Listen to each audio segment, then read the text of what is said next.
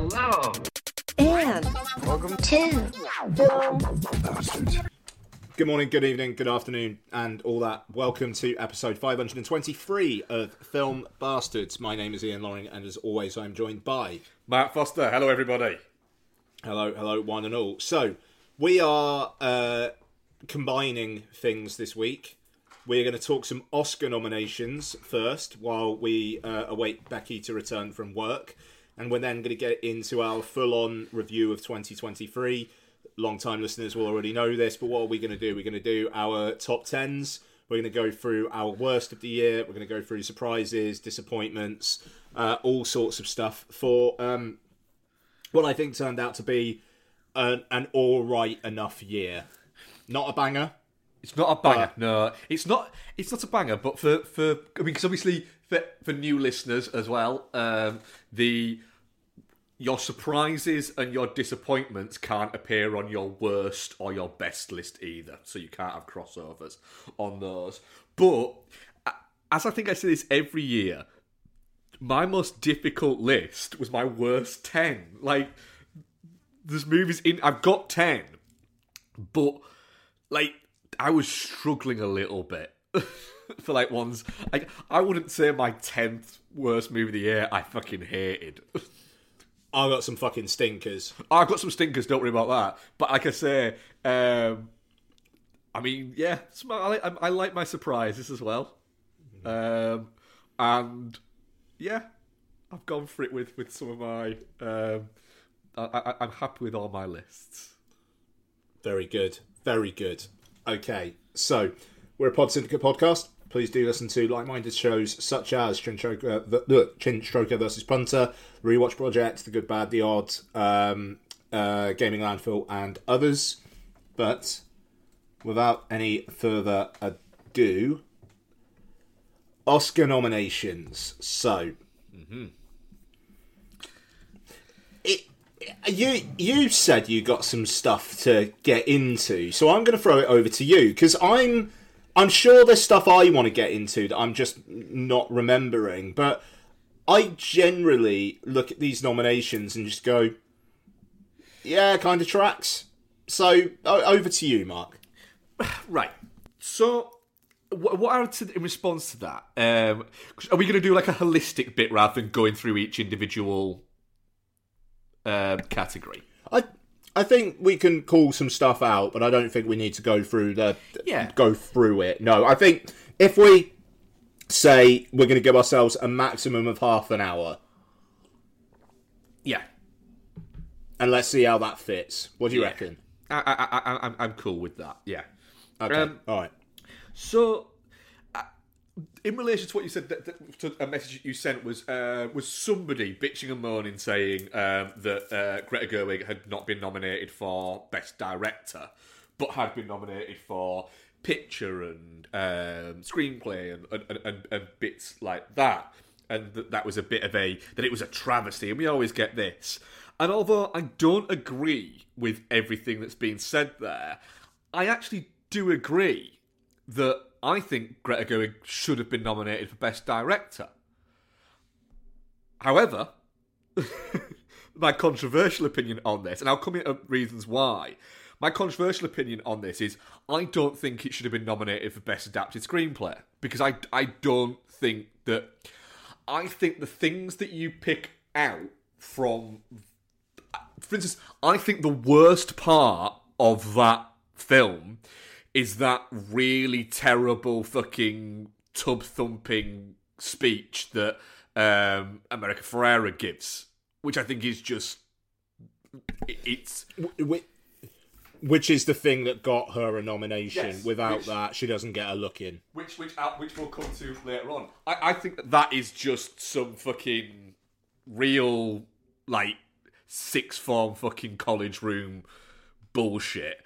And I think that Greta Gerwig is a better writer than that. I think that maybe that was a little bit of the Baumbach that was doing that.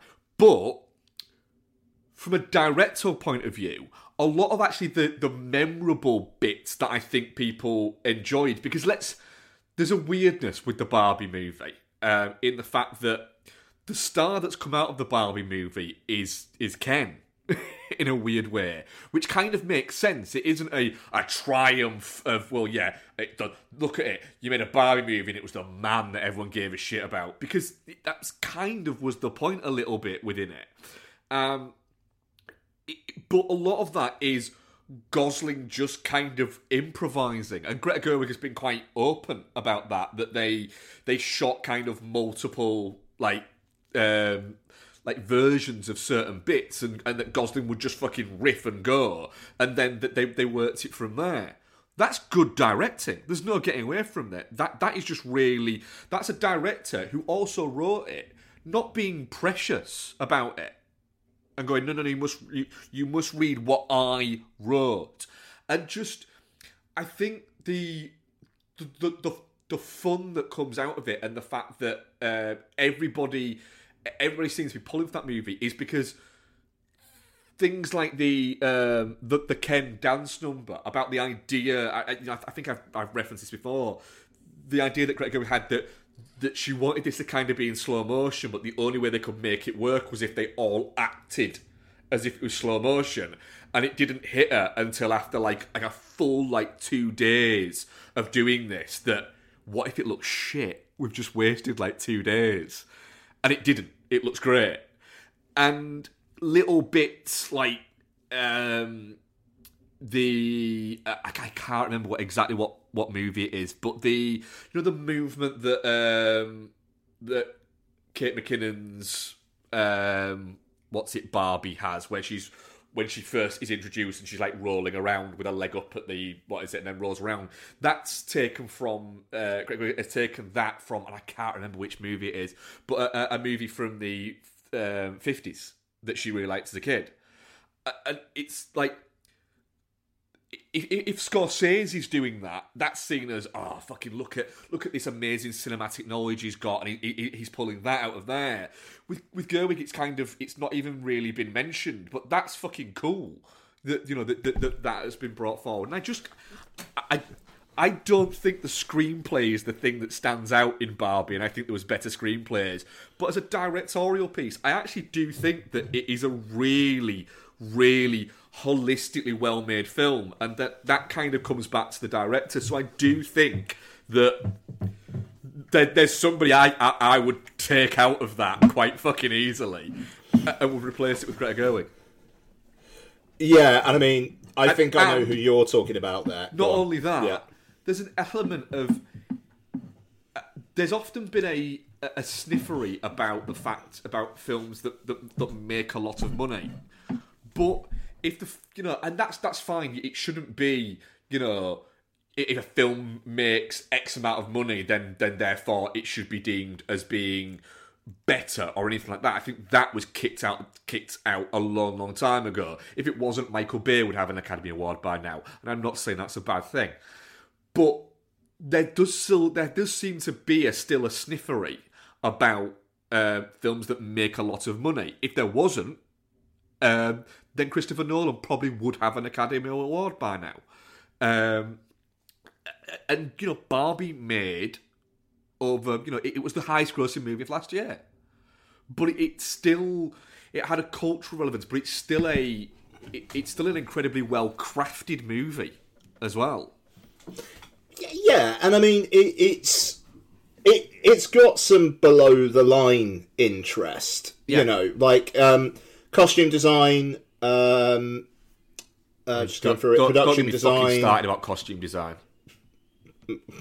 Okay. Honestly, there is costume design. The nominations every year, or the winners every year of costume design, annoy me more and more. Barbie definitely should be in there. The recreation of those bits there. Poor Things definitely should be in there.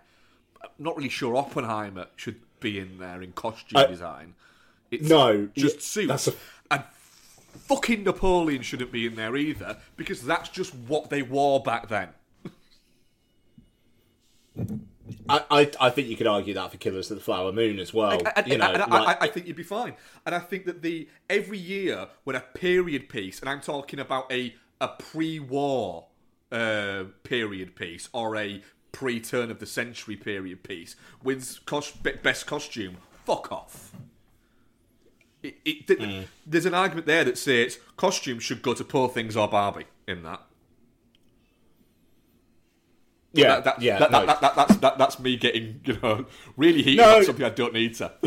Yeah, and I mean I agree. I think those two are absolutely the standouts. Barbie, Killers of the Flower Moon, Napoleon, Oppenheimer, Poor Things. Yeah, Barbie or Poor Things. I'd probably go for Poor Things. I'd agree with you on that. Yeah, but hey, if Barbie wins, then fine. Yeah. So yeah, I mean it's. I think that's a really, really compelling argument, that, dude, and I think I agree. And so I haven't seen The Zone of Interest yet. You have. I'm sure you'll talk about that. There'll be maybe space to talk about it later. There will, but I think the thing is, well, I want to review it next week so that I actually go see it this weekend. That's fine. We can review it next week. I don't want to talk about it too much today because. I can't get into the detail of my issues with it without spoilering it, even though there's actually nothing to spoil, but I would feel like I was spoilering it. Okay. My thing about Zone of Interest that I will say is, it's not that I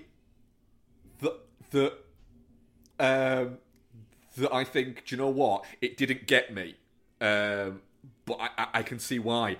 I am genuinely baffled by people's response to it. Like, I don't have a clue, and I'm there going, it's not just me being, well, there wasn't any fucking explosions in it or anything like that, because I don't think I am always like that.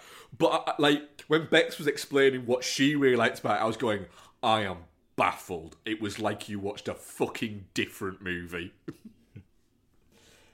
Well, we'll talk about Zone of Interest, but I'd switch out just Intrier. Anatomy of a Fall, one of the overrated films of the year for me. I think that film is absolutely a good 4 out of 5. The way it's broken through feels odd to me, but hey. So look, best actor in a leading role, no DiCaprio. Colman Domingo got in there. I think that's fucking insane, but he's well liked. That purely, it is such a he's a nice guy nomination. Yeah, but it's really not a very good film.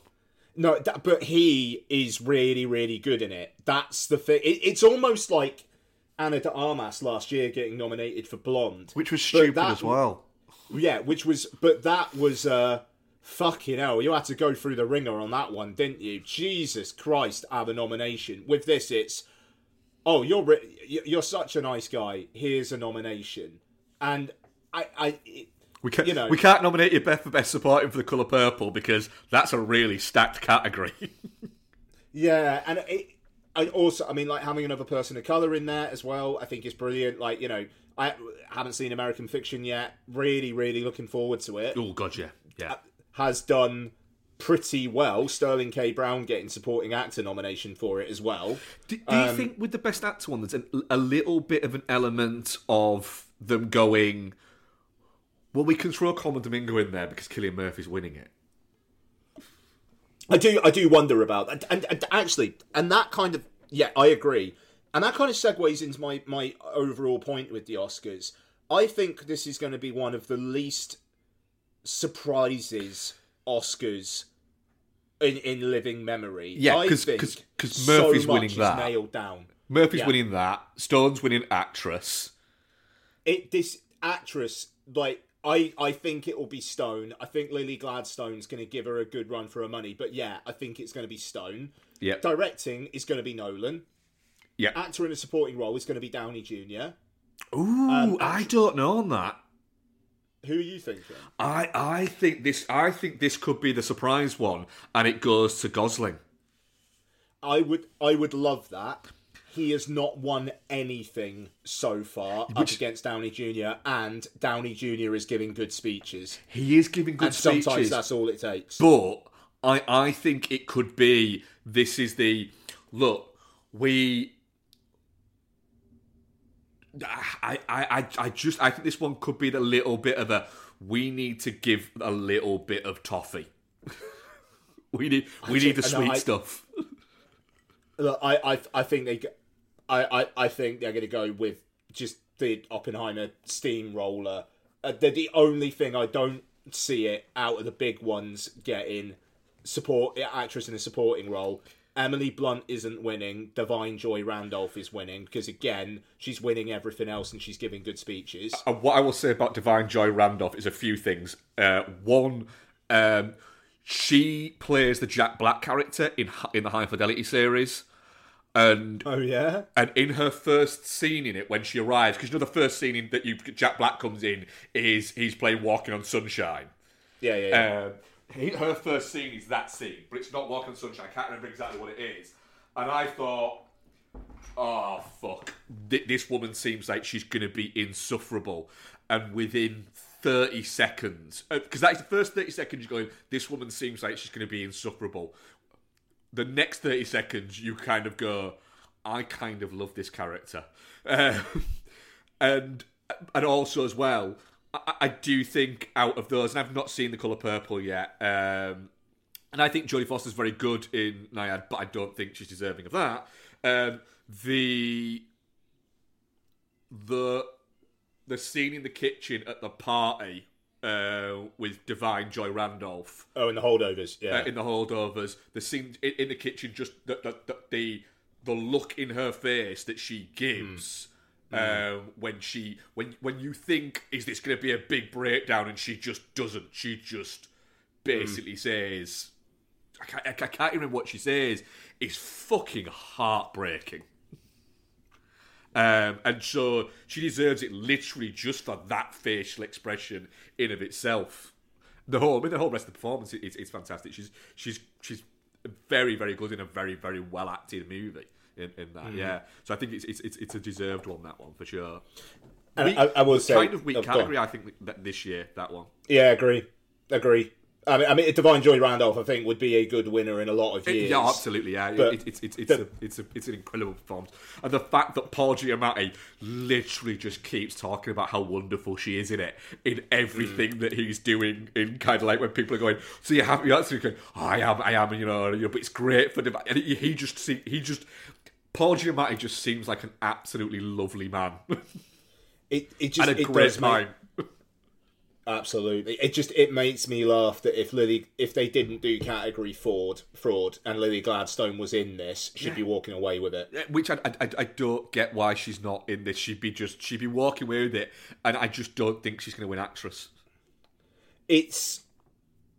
She is making a very, very big deal about the part that she's playing in, and apparently she pushed to be in Best Actress, and I feel like that was a tactical error. It was a tactical error. It was, you done yourself out of an Academy Award, because if I was awarding out of those 5 nominated actresses there, she'd be third.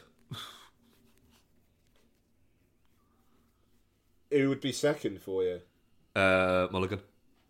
Fair. I think she's she's interesting. Don't get me wrong. I think Stone will win that and should win that. But I think Mulligan is very good in a film that you think is going to be, where you think that that's going to be a supporting role, but it doesn't. It kind of, you can see why that is a Best Actress rather than a Best Supporting Actress role. Incidentally, I also think that I haven't seen, obviously, American Fiction yet, but I think that Cillian Murphy, Paul Giamatti, and Bradley Cooper are all 3 very, very strong Best Actors performances. I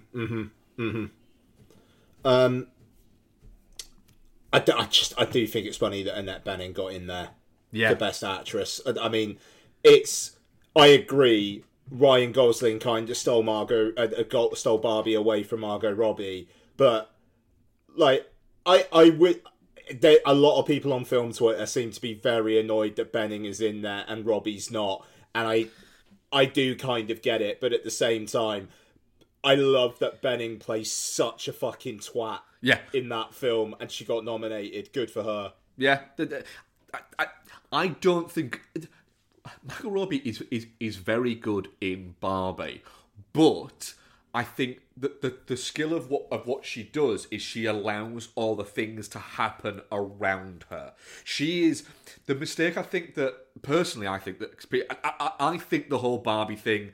I think it's an incredible. I'm very glad it's successful. It is as a film. I think a little bit has been too much been made of it from a personal level, but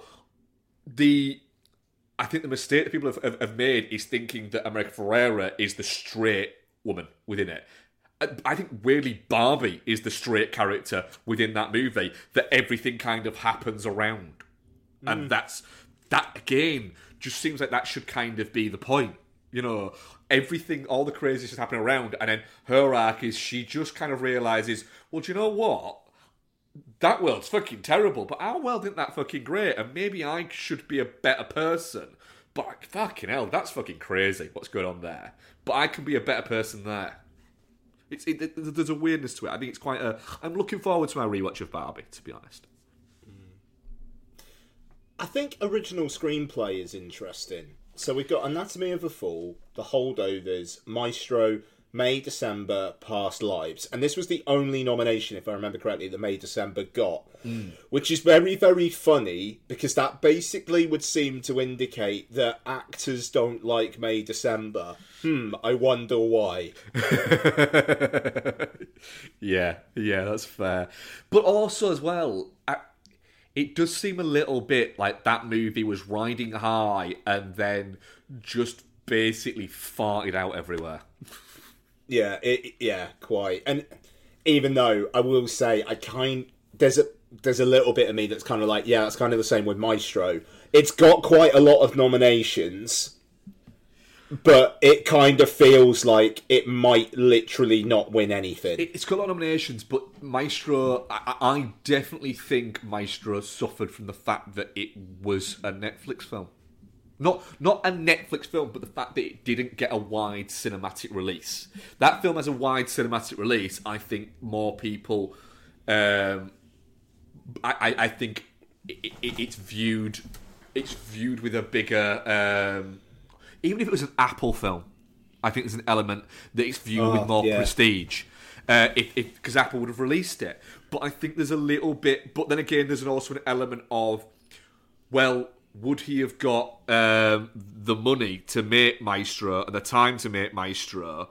Because people would have said, well, you know, it's a movie about Leonard Bernstein. You know, how many people... Netflix were the only one... They were the only ones who were giving the money. Yeah, that's it. You know, and people will say, well, what about, you know, you look at the success of A Star Is Born. It's like, Bradley Cooper admits that A Star Is Born got made because of Hangover Part 3 and Lady Gaga was in it. I hope Cooper doesn't necessarily try and go... The narrative is that he's pushing it, like, it kind of feels like he's a little bit desperate, which... almost in a lady doth protest too much thing. Like, there was this... Did you see the Howard Stern thing where it was like, what would you rather? The Eagles win the Super Bowl or Maestro win Best Picture and Best Director? And he's just like, straight away, Eagles. And apparently the Eagles won the Super Bowl only like a few years ago. I think an element of that is... I think he knows that it wasn't quite as good as A Star Is Born, and I think that will irk him a little bit. Because this is the thing. I really, really like Maestro. It's in my top 20. I thought it was. It's not as good as A Star Is Born, but I thought it was spectacular. Keep it out there. It's not like my number one film of the year or anything like that. But I did think it was spectacular. But I don't think it's definitely far from perfect. Yeah, I mean, I think Past Lives is winning this, and I find that really annoying. Yeah, it does look like it's going to. there. I'm stunned that got a Best Picture nomination. I mean, it got 2 nominations, screenplay and picture, Which is wild. in it though. Yeah. So, right, animated. This is interesting. Boy and the Heron, Elemental, Nimona, Robot Dreams, and Spider-Man Across the Spider-Verse. I think it's probably going to be Spider-Man, but the fact that Spider-Man's shown up nowhere else does make me think maybe the Boy and the Heron's going to do it. I think the Boy and the Heron's getting it. Yeah, I kind of think so. If Into the Spider-Verse didn't win that year, then I think Spider-Verse is winning. But yeah, but Nimona being in there, that nice fucking rules. I was happy about that. I did have a nice smile back, just because I hope that with Nimona that it just makes more people watch it, because it's just a really lovely film. And do you know what? Elemental's good. I know a lot of people shit on it. Elemental's good. Yeah, I'm glad to see it there. The thing is, I will watch it at some point. But I'll be honest, it will probably be. I'll probably do like I did with things like Ant-Man, where I'll watch it on my lunch. Which which is fine. But I think best cinematography is interesting. El Conde, the Pablo Larraín film where Pinochet is a vampire, shot by Edward Lackman. That film looks fucking amazing. I like Oppenheimer's going to win, but El Conde being in company with Killers of the Flower Moon, Maestro, Oppenheimer, and Poor Things, sure. Man. It's that's pretty cool. That, but yeah, I do think choice. Hoyt Van Hoytema is getting that one. Yeah, he is. But you know, those are great nominations. Best score. It is. That category is actually really strong because I haven't seen El Conde yet, but obviously I think Maestro looks very good, but also Liberty is getting to play a little bit. He's getting to play around. I think in a very similar way to Robbie Ryan is getting to play around a little bit there, but the cleverness and the sheer technical skill that went into Oppenheimer, with it being with them having effectively zero computer generated effects, that's got to play into it. I think within the technicalities of that category, for sure. What else is there? I think best original score's an interesting one, and I think it shows the strength of American Fiction, where I haven't heard anyone talk about the score for American Fiction, but there it is picking up a nomination. No, I haven't heard anyone mention it. It's an interesting one, that one. Really looking forward to that film. It just looks really good. But American Fiction, Indiana Jones and the Dial of Destiny, Killers of the Flower Moon, Oppenheimer, Poor Things. And this is interesting because obviously for Robbie Robertson, it's a posthumous nomination. Yeah. You wonder if that's going to play into it. Yeah. But I don't think he's won one before, actually, either, has he? So there you go. I quite like Poor Things as well. Like, again, I kind of think Oppenheimer's... Yeah, it is. Yeah, it's really good. Yeah, it just fits the character so well as well. Yeah, in fact, yeah, I think I commented when we were talking about the film, the fact that the score is chaotic and out of tune at the start. It's supposed to be. It's a really well written piece of music. That it's out of tune, it's out of key, and then gradually, as the film goes in, the same score loses more of that out of keyness and that out of tune elements to it, and becomes a more balanced score, which is it's not just a piece of music; it's a piece of music that fits the film. Yeah. I mean, in terms of score complementing film, it's there, and I mean, Indiana Jones, cool, whatever. American Fiction, I haven't seen. Killers of the Flower Moon, Oppenheimer, Poor Things. I'm kind of all right with any of them winning. Yeah. So Robert Robertson, it's his first nomination. Actually, it's the only time he's been nominated for Academy Award as well. That's wild. It is when you look at like some of the movies that he's done. That's bonkers. But yeah, I mean, the Indiana Jones and the Dial of Destiny one is a weird one because it's a good score, but isn't it just kind of the Indiana Jones score? Yeah, I mean, it's John Williams, give him a nomination. Don't get me wrong. I think there's a strong. Personally, I think there's a strong argument to make that of all the classic Williams scores, I think there's an argument to make that actually, I think that Indiana Jones might be better than Jurassic Park and Star Wars. Score. Spicy take. I do. I just think it's a more fun piece of music. But previously, haven't there been scores that weren't allowed to be considered because they contain... Yeah, there's too much unoriginal material. Yeah. But... I mean, fucking hell, it's the Indiana Jones score.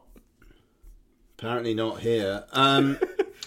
So, I will say as well, Oscar nominee Godzilla -1.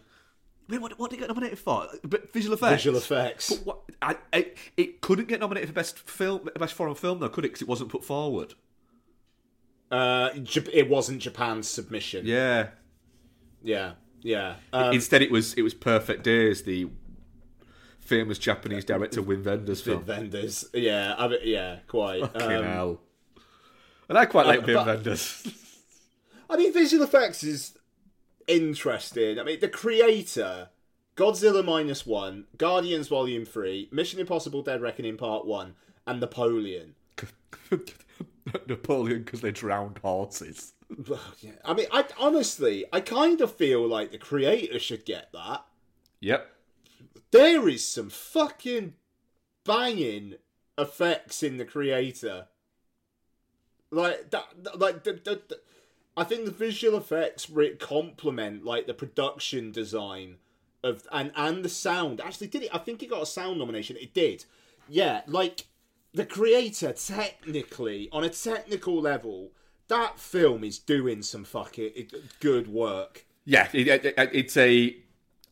I think people will come round to the creator. I hope I do.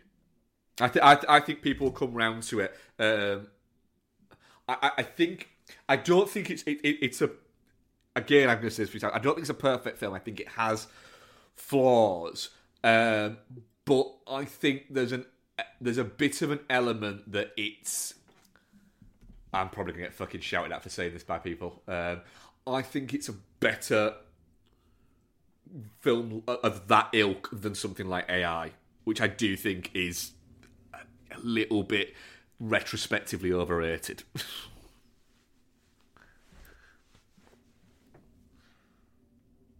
Okay. Like, no one liked AI when it came out, and then years later people started going, actually, it's quite a good film. It's like, or is it just still just alright? I can't say I've got any passion to go back and watch that. Yeah, it's like, it was probably a little bit better than people gave it credit for when it came out, but it's not as good as people are trying to say it is now. Alright, look, there you go, half an hour. I'll say right now, I'm not going to be able to do Oscarbation this year. It is the week after I'm back from Bahrain, and I Might pushing your luck a little bit there. Yeah, I mean, I could book the day off work, but I'm actually already taking a week off at a very ill-opportune time. I might be able to, so me and Bex might do it, but that will just be me getting angry about things. What is it? So wait, just best original song though. Oh, yeah, sure, yeah. So that is... I didn't think that that films were allowed to have 2 nominations within it. Yeah. Fucking hell. I mean, I don't even remember What Was I Made For from Barbie. It's that fucking sad sack one that plays at the end. Cool. It's going to win as well. That's the thing. That is going to win. Is it? Yeah. Oh, fuck off. I genuinely don't remember it. Like, at all. Why can't Peaches be on there? I mean, I'd like I'm Just Ken to win. Ryan Gosling, you better fucking perform it at the Oscars, otherwise you're a coward. He would as well. I bet he really wants to. I bet he really wants to.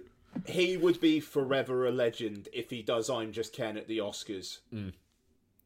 It would be incredible. I reckon he really wants to, because I reckon I reckon he just really fucking likes he's really leaned into it and gone, I like this. Not everybody look at me. I think he likes the fact that he's been part of this and that it's meant so much to little girls. I think he likes that idea. I hope so. Yeah. So, look, I don't think there's going to be many surprises. Wes Anderson's going to win his first Oscar for live-action short film for The Wonderful Story of Henry Sugar. Has he not won an Academy Award for screenplay at some point? Apparently not. That feels like that's like somebody's made a mistake there, like they've taken it off him by accident. I swear he's fucking won one for something. All right, I'm going to have to look this up now. Because I feel like maybe like screenplay for Tenenbaums or something like that, but I don't think so. He's been nominated 8 times but never won. Wow. Yeah, there you go. And what he's going to win for is a short. Yeah. That feels a little bit like a... Yeah, fucking thanks for that. I'm glad he'll have one. Oh, is it the... Oh, is it those? The fucking Roald Dahl ones? Ah, fuck off. A wonderful story of Henry Sugar. I quite liked it. Don't like Roald Dahl with a passion. No. Fair enough. But I mean, like the visuals on showing that thing fucking rule. I mean, I'll say it now. It wasn't in my top 10, but yeah, Asteroid City is around for things.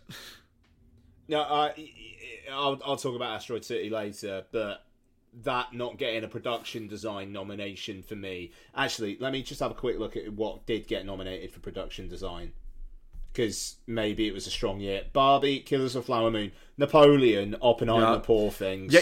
Now, when I looked at that, I picked out one that I went, nah, fuck off, not having that. It should be Asteroid City. What one? Napoleon. Yeah, okay. Because I would say the exactly production the same. design. The more I think about Napoleon, the more I think it might be a bit crap. The production design is fine, but at points it doesn't look. At points you're looking at going, there's a lot of like nothing there. It is nothing. It's exactly what I had in my head just then, Mark. Yeah, there's it's outside isn't production design. That's just outside, and the inside bits. There's a lot of like, fucking hell, we're in this building, but I can't be asked to put something there. And I can't be asked to work out what I get the fucking tech guys to render a fucking put there. Whereas Asteroid City is just production design at the wazoo. I literally watched Asteroid City last night.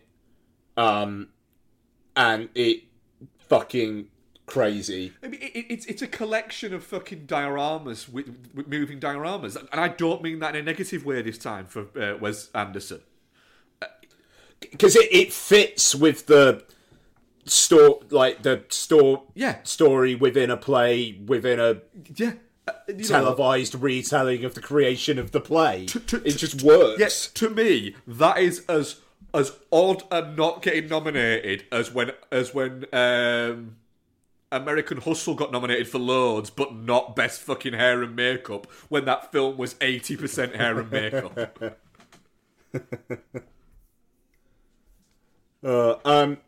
I'll end this on just saying, and no comments need to be made, I'm very, very glad that I don't have to feel like I need to watch Ava DuVernay's Origin in order to catch up with Oscar stuff. That film could be good. It doesn't. But Ian, I just it doesn't matter. It doesn't matter if not... you want to watch it. It doesn't matter if. Doesn't matter if you want to watch it. It doesn't even matter if you do watch it. Do you know what does matter? The fact that you can watch it. And it's available to watch. That's what matters. That is what fucking matters. How do I watch it? It's not fucking playing anywhere. Fuck knows. But what matters is the fact that you can watch it if you want. Doesn't matter if it's good. Looks good. Sounds good. Anybody cares. Just as long as there's nothing attached to the back end.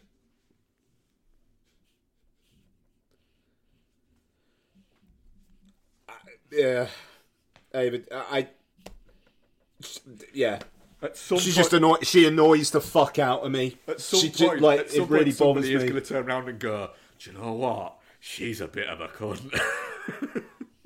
Yeah, but she's an ex-agent who's really well liked in Hollywood, and so Is she? Or people does try she to just keep... know where a lot of bodies are buried? No, I think well, she knows where she knows. She's fixed it for quite a few people, and they know. When they said that she was going to do that DC adaptation of, I think it was The New Gods, it was like, right, that's interesting, do that, and then she didn't do that, and instead she does documentaries and features that are just crying out, love me. Yeah. I'm doing important things. Yeah. And it puts me... Her promotion of her work puts me off so strongly. Yeah, And her promotion of her films seems to be she advertises her films to a point of where it's almost like she's basically saying, I'm going to say all this because then if you criticise my film in any way, I can use this point, this point, this point, and this point against you, even if you just thought it was crap.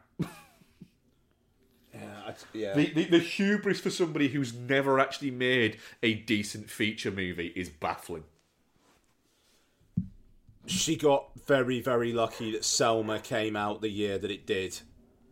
Because, hang on, let me just check, because I'm pretty sure that was the winter that Trump got elected. No, it wasn't. I'm talking out my arse. The year after, wasn't it? It was a good few years before that. God, Selma's 10 years old.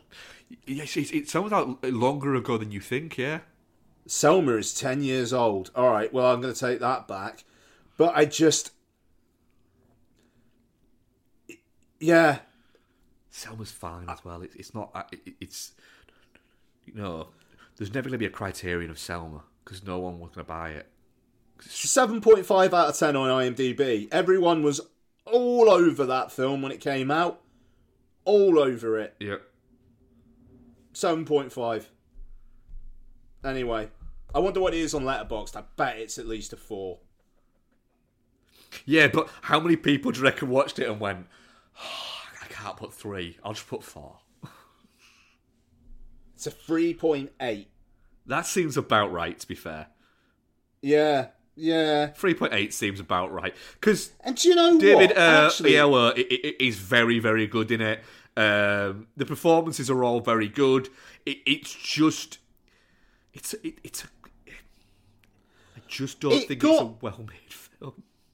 It got so... Because I remember people being fucking fuming that it wasn't nominated for much and only won 1. And yet, it's all 3.5s and 4s on Letterboxd, which is like, yeah, do you know what? Yeah, sure. Fine.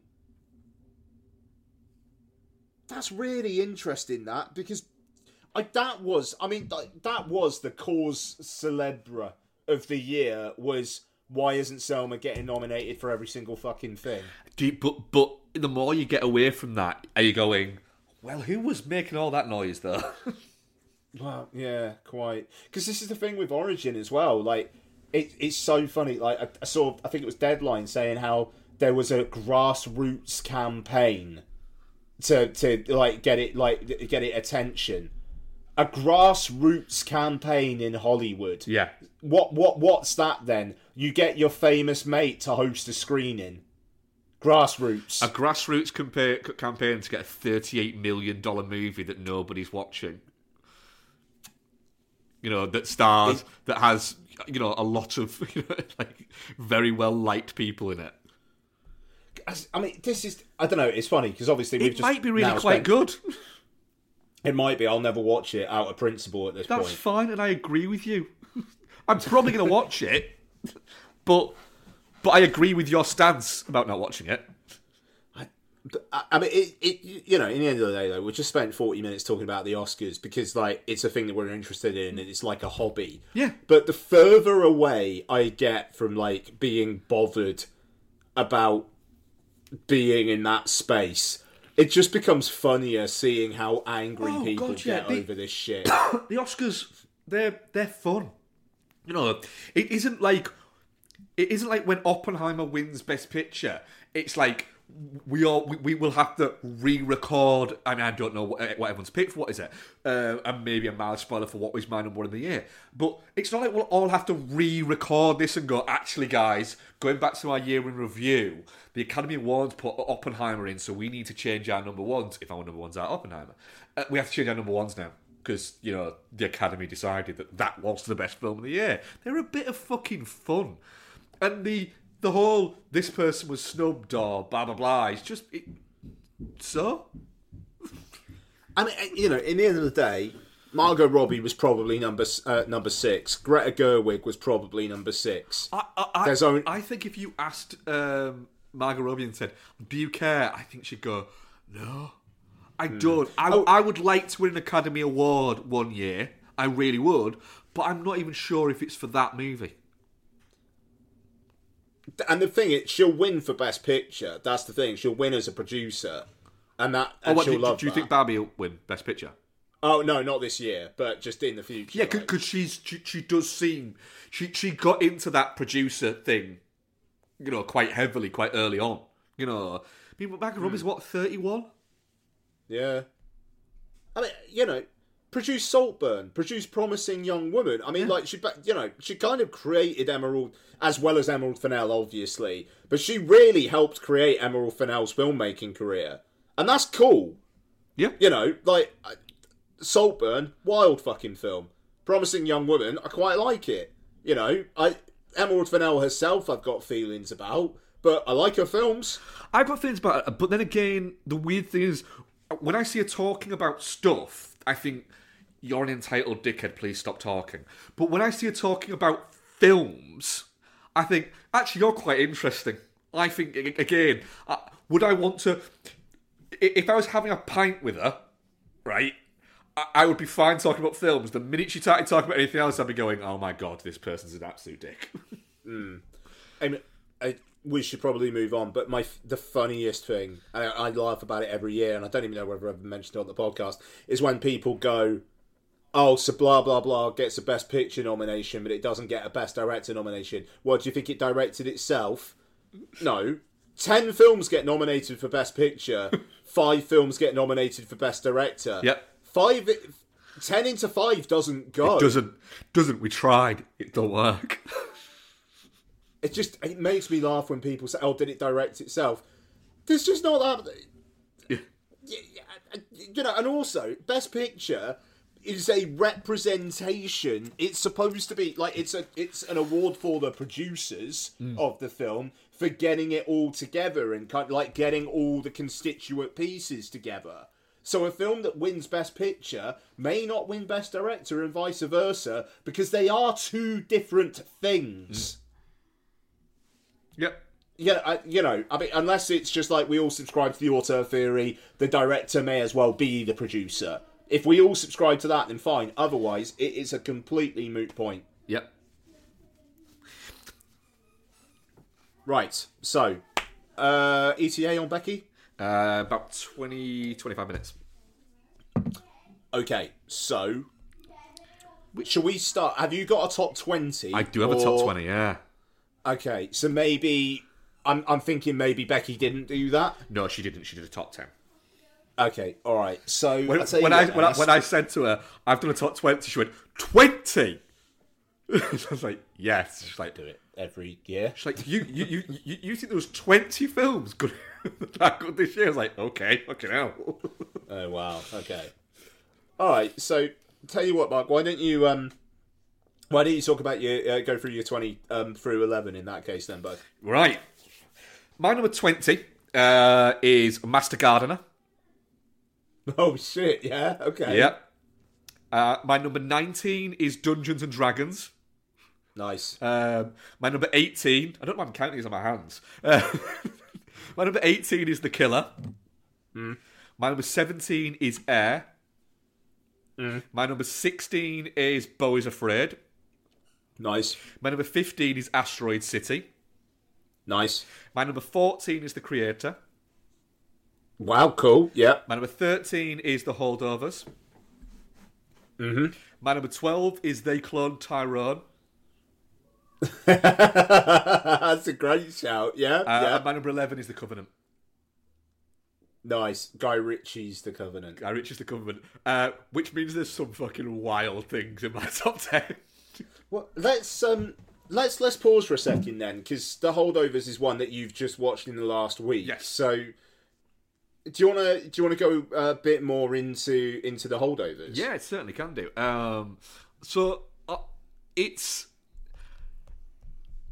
It's a really interesting, fun film, is The Holdovers, in the sense that it very much... I wish I'd watched it over Christmas. But it very much encapsulates that comedy drama element that I think Alexander Payne is very good at doing for that. But I think often Alexander Payne's kind of idiosyncrasies, if that's a word, which it probably isn't.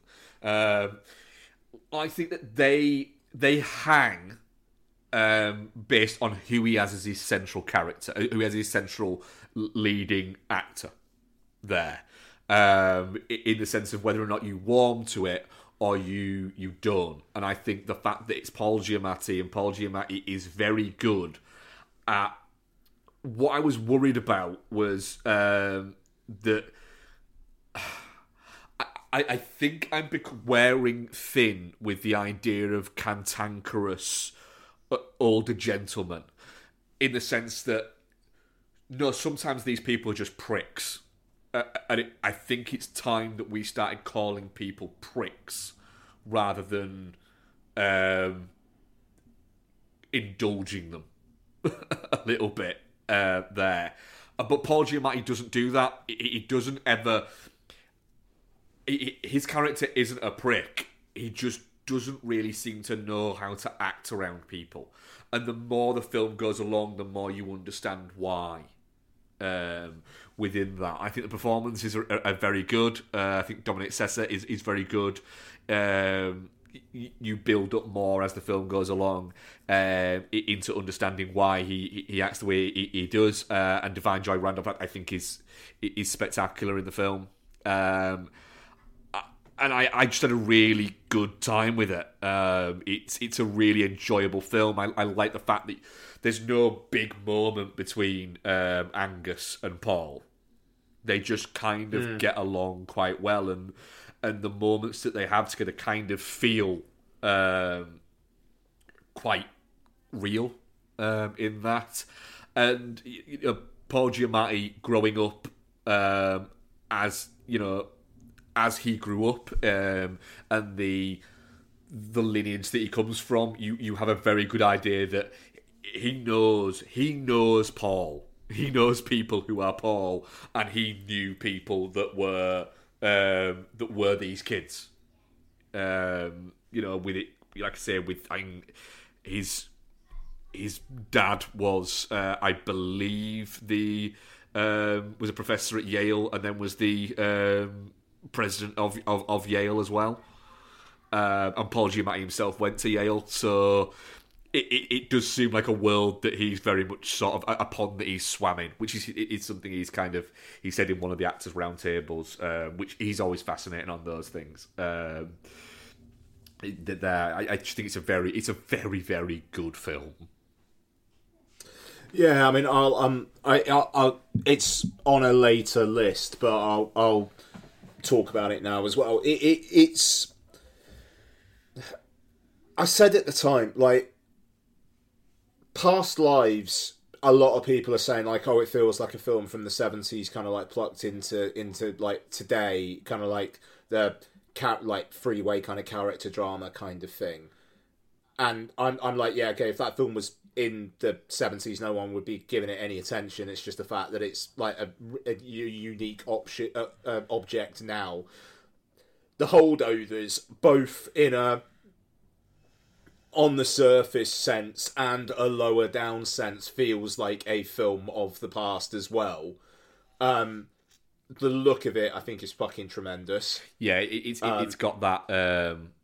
It's very much got that Hal Ashby kind of vibe to it in terms of the look. Yeah, that is there for sure. It's just like you say, there's not necessarily big moments. It just it's a character drama. You know, but it's kind of focused on more than just Paul Giamatti, and I think it's a lovely film, which I almost think like maybe in a stronger year it wouldn't be on an upcoming list. No, but like it's a really, really, really, really nice, sophisticated watch, and it's a good adult film without like necessarily being adult. I settled in to watch it knowing that I was going to watch a good film. And that's it. It's a couple of hours of really, really good film. You get on with the characters. There's really, really good laughs. The emotional stuff hits, but it's not people screaming it at each other. It's very, very well handled, and it's Alexander Payne kind of like going away from like the whole the high concept stuff, like downsizing, and just going, I'm just going to make a film about characters, but it's going to be really, really stylized in a way that recalls the films I'm trying to evoke, but I'm also going to evoke them in quality dialogue. Yeah, it's just a really good piece of, like you say, adult filmmaking. Yeah. It's a good list. Go on. Okay. What's your 20 to 11? So my 20 is Teenage Mutant Ninja Turtles: Mutant Mayhem. Nice. A cracking film. 19 is Creed 3. Ooh, nice. My 18 actually matches your 18, The Killer. Oh. Which, after the first watch, wouldn't be anywhere near this and may well be in most disappointing. But hey, that film cooked second time round. My 17th is John Wick Chapter 4. 16 is Suzume. Gutted I didn't get to that. That was one of the ones I wanted to get to, but just ran out of room a little bit. Yeah, I wanted to rewatch it, and it's not fucking anywhere yet. I think it gets a Blu-ray release in like February. It's been out for a year. That's why I couldn't watch it, because I just couldn't find it anywhere. Yeah, it's weird. It's taking forever to come out, but great film. Okay, so 2019, 18, 17, so 15 is Rye Lane, which was like up near the top early on in the year for me. Yeah, really lovely film, Disney Plus, like less than an hour and a half long. 14 is Maestro. My 13 is Nimona. My 12 is Mission Impossible: Dead Reckoning Part 1.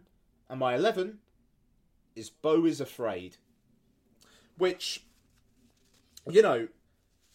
also, like, I didn't put it in surprising because it's in another list I'm talking about. But there's an argument to say I could have put it in surprising as well, to be honest. Fair play, Ari Aster. I need to rewatch your work. I just need to get around to rewatching your work because your films are really long. That is one thing. Yeah, they are quite fucking long, aren't they? Yeah, but really, yeah, just very, very taken with Beau is Afraid. That just the mix of Anxiety Dream and just really funny black comedy shit. Like, it's such a unique little beast of a film is Beau is Afraid. Like, just the sex scene with Parker Posey. Is it Parker Posey? Yeah. Like, just... It's just... That's it. It's been a great year for kind of surreal, absurdist filmmaking. Yeah, quite wild. Okay, cool. Look, should we? We can start with take a little break. Yeah, we can take a little break, and then we can. If Beck's link back, we can start with our 10s to set 8s. I think. Yeah, sure. Okay, sounds good. But yeah, I'll take a break first. Cool. CS3P Combat. Player 1, choose your character. Tired of film and television podcasts where the hosts exist in a blissful state of agreement? Instructor. Player 2, choose your character. Well, you're in luck. Punter. Round 1, fight! Allow me to introduce you to the Chinstroker vs. Punter podcast, featuring two film and television fans from Birmingham, England, who enjoy their media in very different ways. But anyway, that brings us to the end of the plot of Blue Velvet. The plot. I mean, the main characters are two of the dullest main characters I've ever encountered in any film. So join us as we catch up on what we've been watching from our own very different perspectives. Double KO. Round 2, fight! You can find us at csvsp.libsyn.com, also on Spotify, iTunes, Stitcher, all the places that podcasts can be found. Just really It's not visually striking. No. Just getting confirmation. It's just in that's the third time though. I mean, is this on? Alright, so Becky is not with us yet, but we will crack on regardless. So Mark, Yep. what's your number 10? Coming in with a fucking bang and a fucking bullet. My number 10 is... It's the first one that's also been nominated for Razzies. Yeah. It's Julius Avery's The Pope's Exorcist. Good. Yeah. Good. Strong. Strong. I'm not doing this Good. to take the fucking piss or anything like that. No. I contemplated putting this. Originally, it was my number 1 in surprises when I started breaking my list. And then I went, hang on a minute. It's called The Pope's Exorcist and it stars Russell Crowe. There is no way you were surprised you liked this, you prick. And yeah, I've watched it twice. It got better second time. I'll be honest, your logic checks out. Sorry, yeah, okay. Yeah. It's just fucking great. It's just a great time. I will watch the thing is, there are movies that are in my top 10 that I will watch again, but I might watch them once more in my lifetime, maybe fucking twice, right? I might watch fucking The Pope's Exorcist twice again this year and have a great time both fucking times doing it. I might watch The Pope's Exorcist 50 times before I die. I don't think I'll be able to say that for any other of the movies in my top 10. That's why it kind of has to be there. And I often do reserve number 10 for one of those films where I go, do you know what? Fuck it.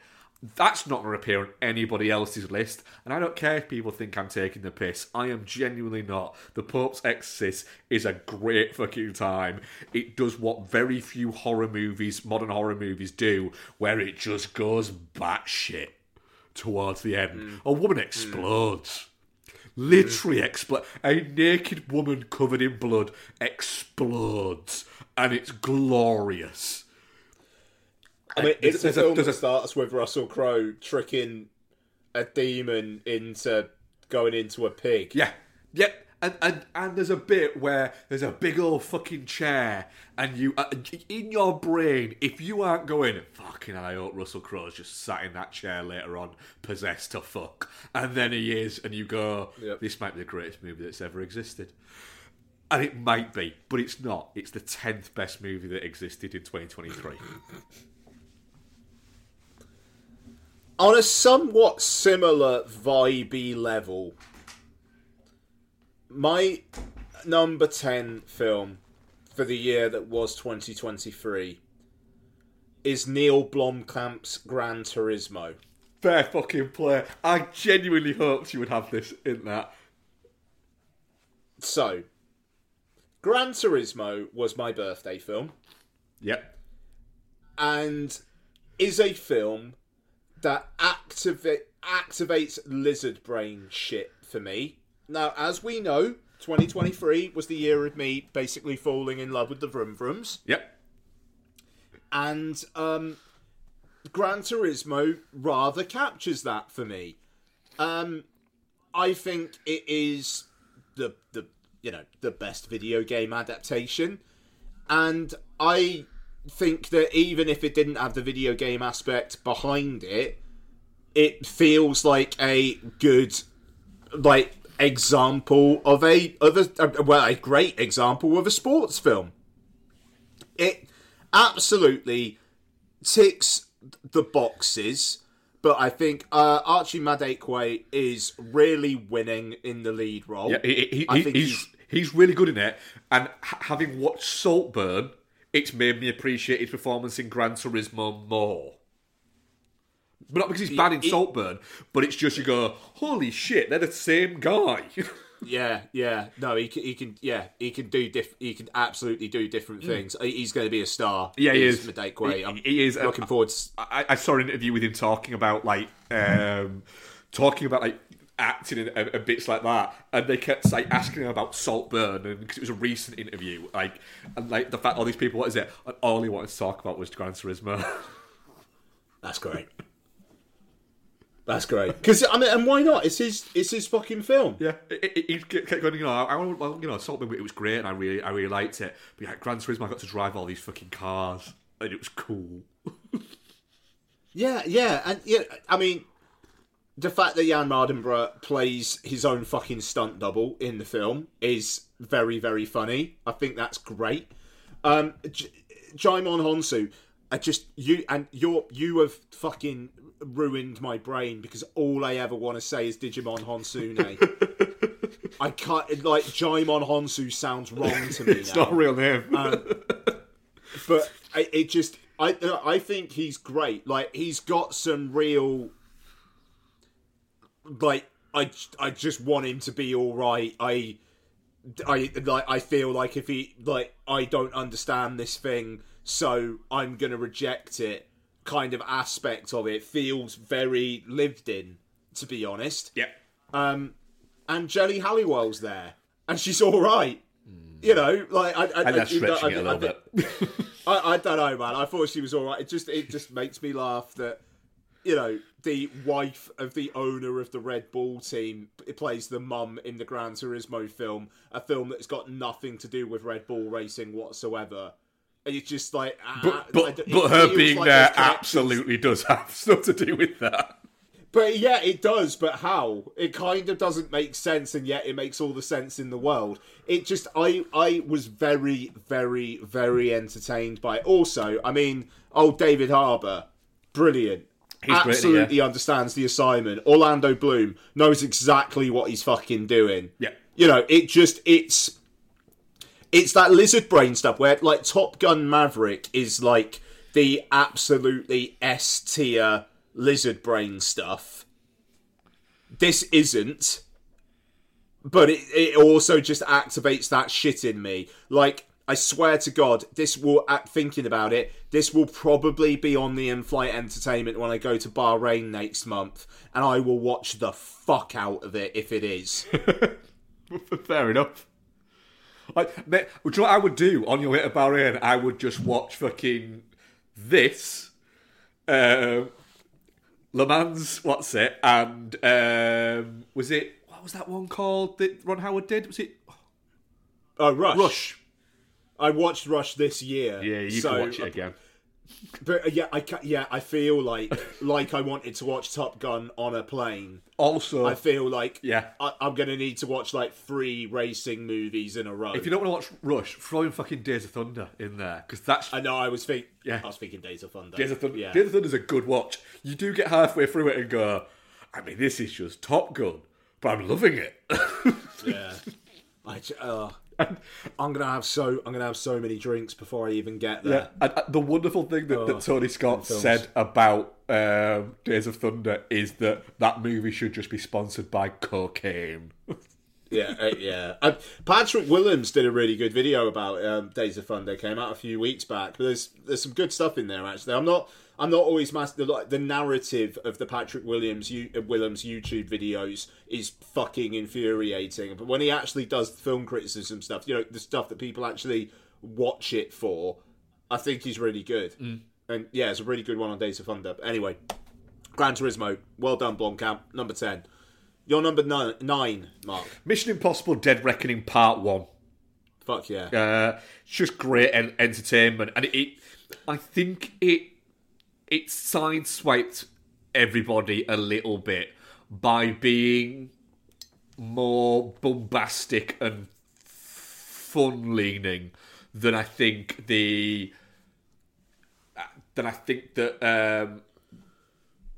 the previous couple had been a little bit more blockbuster, but a little bit more serious. This went a little bit sillier, not like full blown silly, not like Mission Impossible 2 silly, but kind of leaned into like those elements a little bit more.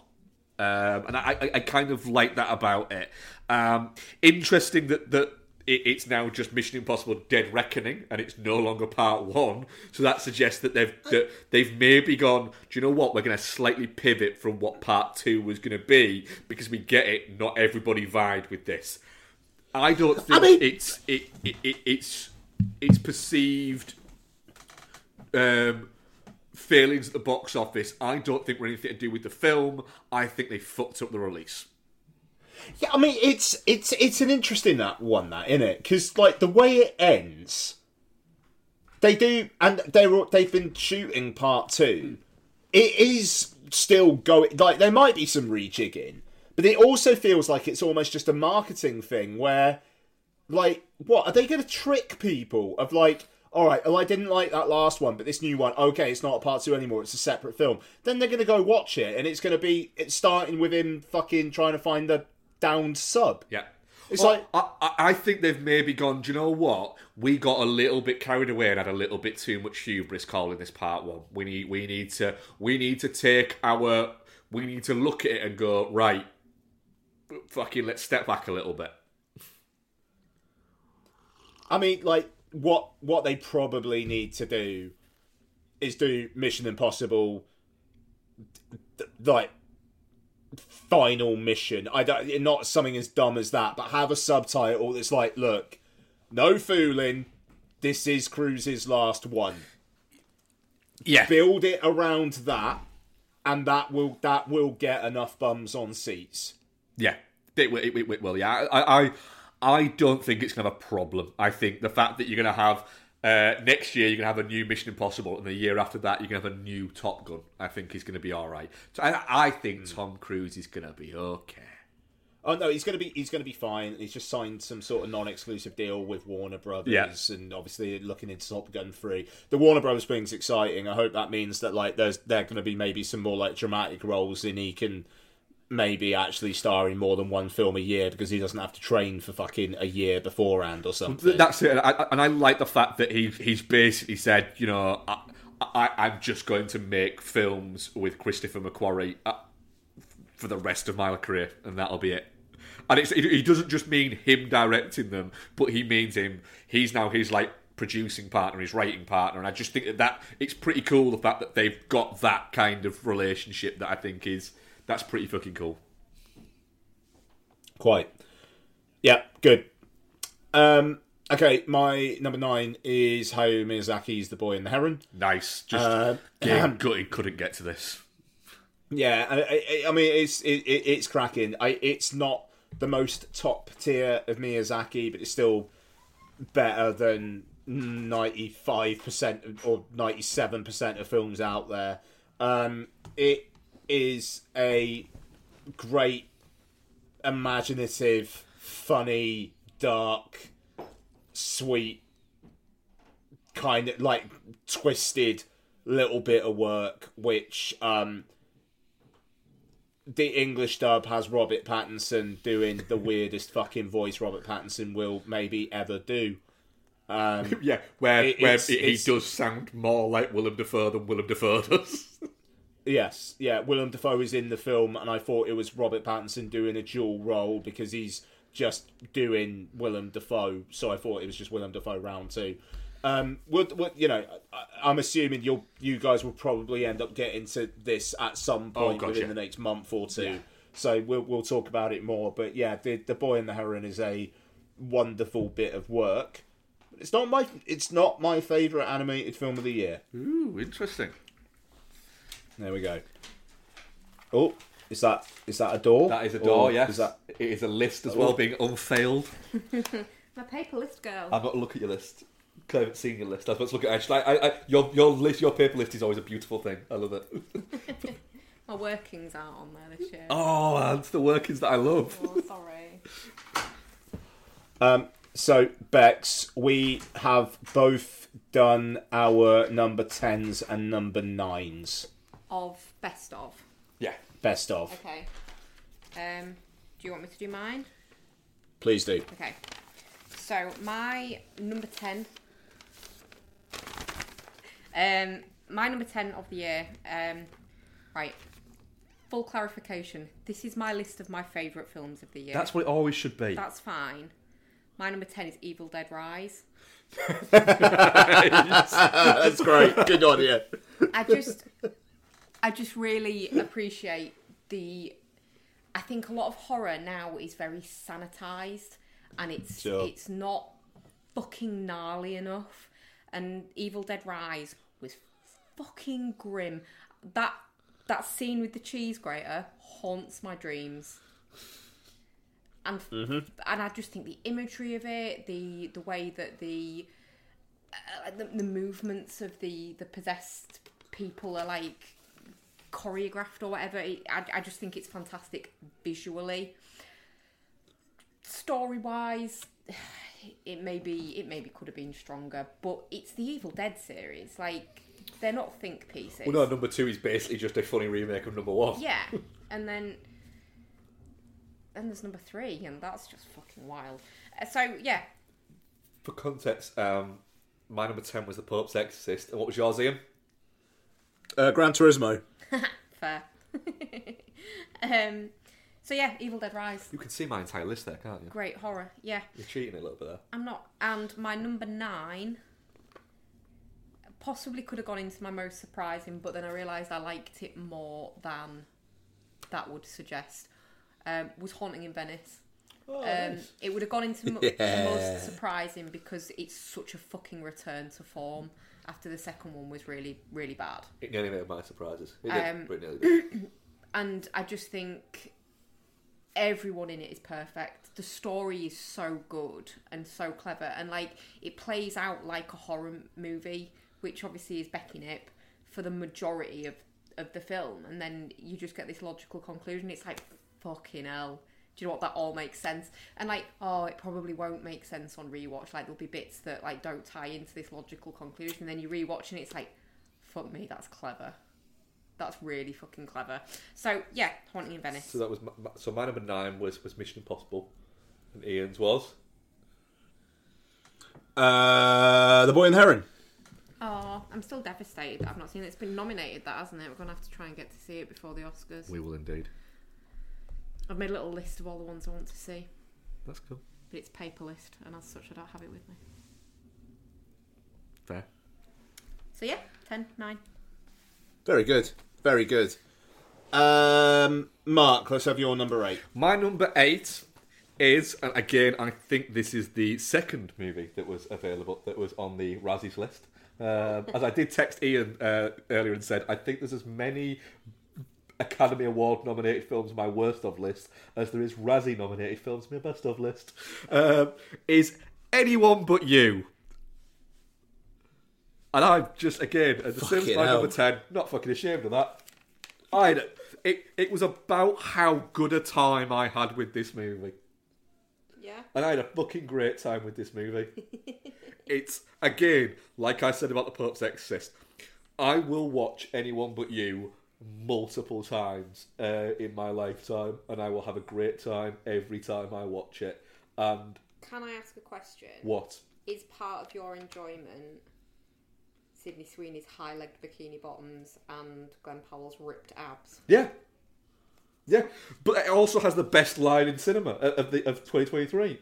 Oh, of 2023, I was going to say. Yeah. It'd be still my quaking vagina is the best line sooner. Strong shout. Yeah. But yeah, so, anyone but you are... We spoke about it not too long ago, so I won't get into too much... What? What's the line? Oh shit, what the fuck was it? The hot girl fit. Yeah. Oh my God, your hot girl fit. Yeah. That is Yeah. great. Yeah. It's a fucking great line. That's fair. No, I'm sorry, but the mumbly girl who looks like she has a secret is a better line. It is. I just think that's such a perfect summation. It might be a of better line. Sweeney. Yeah, it's a great fucking line. It's just a great fucking charming film, and Yeah, as it's well, good. something that I didn't say back when we reviewed it: the bit where she gets her trousers wet in the bathroom bit, and then she's like trying to dry them, and then eventually she just turns the blower around and puts the trousers on the what is it? I've done that. like when people, I saw someone comment about it and go, "Oh, the ridiculous of that," and I thought, no, it's not ridiculous. I have literally done that in a bathroom before. I liked this film because the way everyone behaves feels relatable. It feels lived in and real for the most part. Yeah. So yeah, my second one where people will be listening, going, "God, he's a fucking idiot." Fair. But there's more. A lot of your 10 to 20s in my top 10. That's fair. Ian. So my number 8, and we actually spoke on it a bit more in detail earlier on, was the Holdovers. So I'll refer people to earlier on in the show. Moving on to Becky, your number 8. Hang on, I've folded my list Why are you so I folding can your see list? it, just so I can be surprised. Let's have a look. Oh, so my number 8, you're going to hate me. What is it? My number 8 was Zone of Interest. We're gonna review it next week. Okay, I won't say too much. I found it a real emotional gut punch. I thought it was really, really powerful and like haunting, and I can't stop thinking about it. In a week's time, I'm going to explain why everyone is so wrong about this film. In a week's time, I'm going to explain why everybody is so wrong about this film. Don't be smug. Just I'm not being you're smug. really glib about emotional stuff. And It's can't- not about that. He can't be smug when he's basically the only person who has seen Zone of Interest who has the opinion he has. It's remarkable how against the grain Mark is being with that film. I'm so annoyed with myself that I didn't see it last weekend. I'll be honest. I'm kind of annoyed with you as well. We'll reviewing it next Do week. you know why I didn't? Go on. Do you know why I didn't? Yeah. Because your fucking husband poisoned my mind. Yeah, because he said Becky would tell you to go. I would say don't waste your time. So what I'm hearing there, Ian, is that Mark, whose favourite actor is Pauly Shore, his opinion holds more sway with you than mine.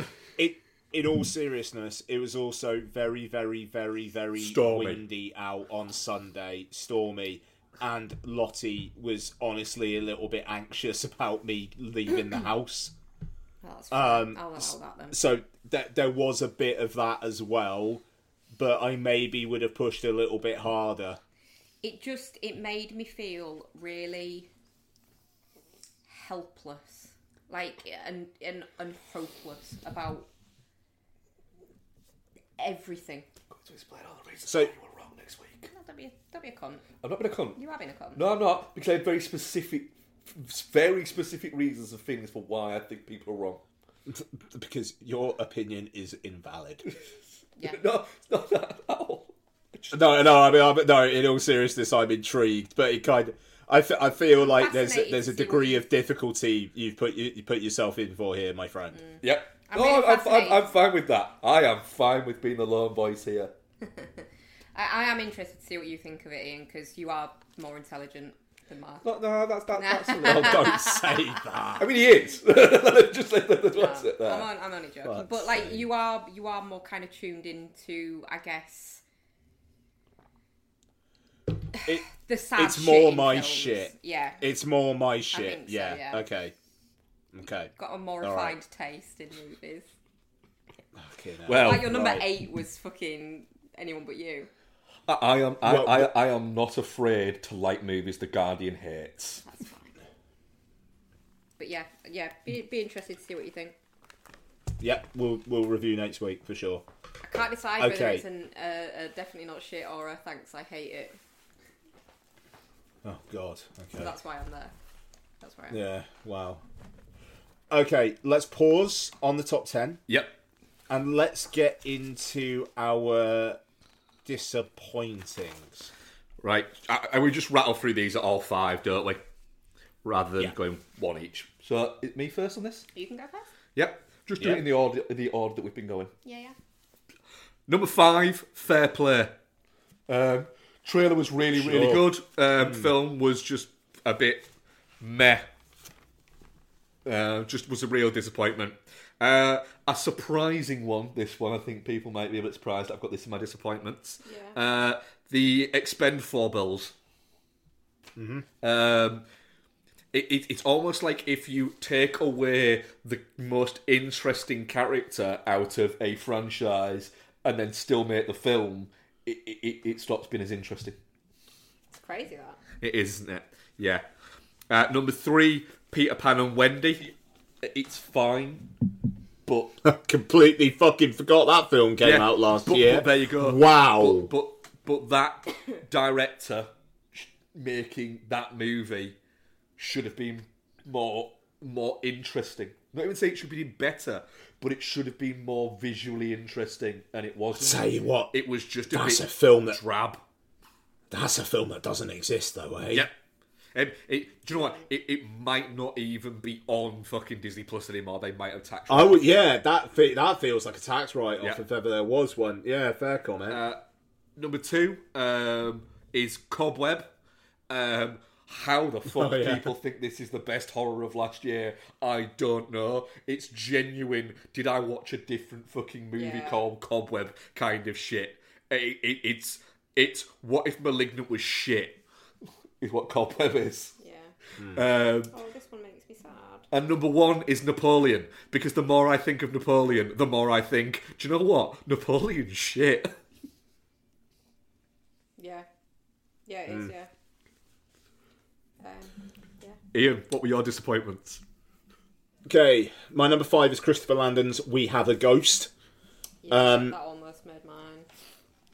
Like, Happy Death Day films. Freaky. Good movies. Good bloody movies. And then this? What are we doing? It's over 2 hours long. David Harbour's a ghost that doesn't say anything. And it just seems to not decide what it wants to be throughout the entire thing. Real misfire, that. Like, bizarre. Yeah. My number 4 is The Creator. I'm going to rewatch it. I think you need to. I genuinely think that is a film that people are going to appreciate more as time goes along. Yeah, I'm going to rewatch it. Becky's just made a face at me, which means I think it might be coming up a bit soon rather than later. Nice. Okay. My number 3 is Expend 4 balls. Nice. Because, yeah, you know, I think you're right, but also, you then get Jason Statham to headline it, and then you don't really give him anything to fucking do. You know, Jason Statham can top-line action films very, very easily. So, why not let him do his thing? No, let's just have a bunch of new Expend 4 balls who I genuinely cannot remember any other... No. Lundgren and Couture are in it, are they? Yeah.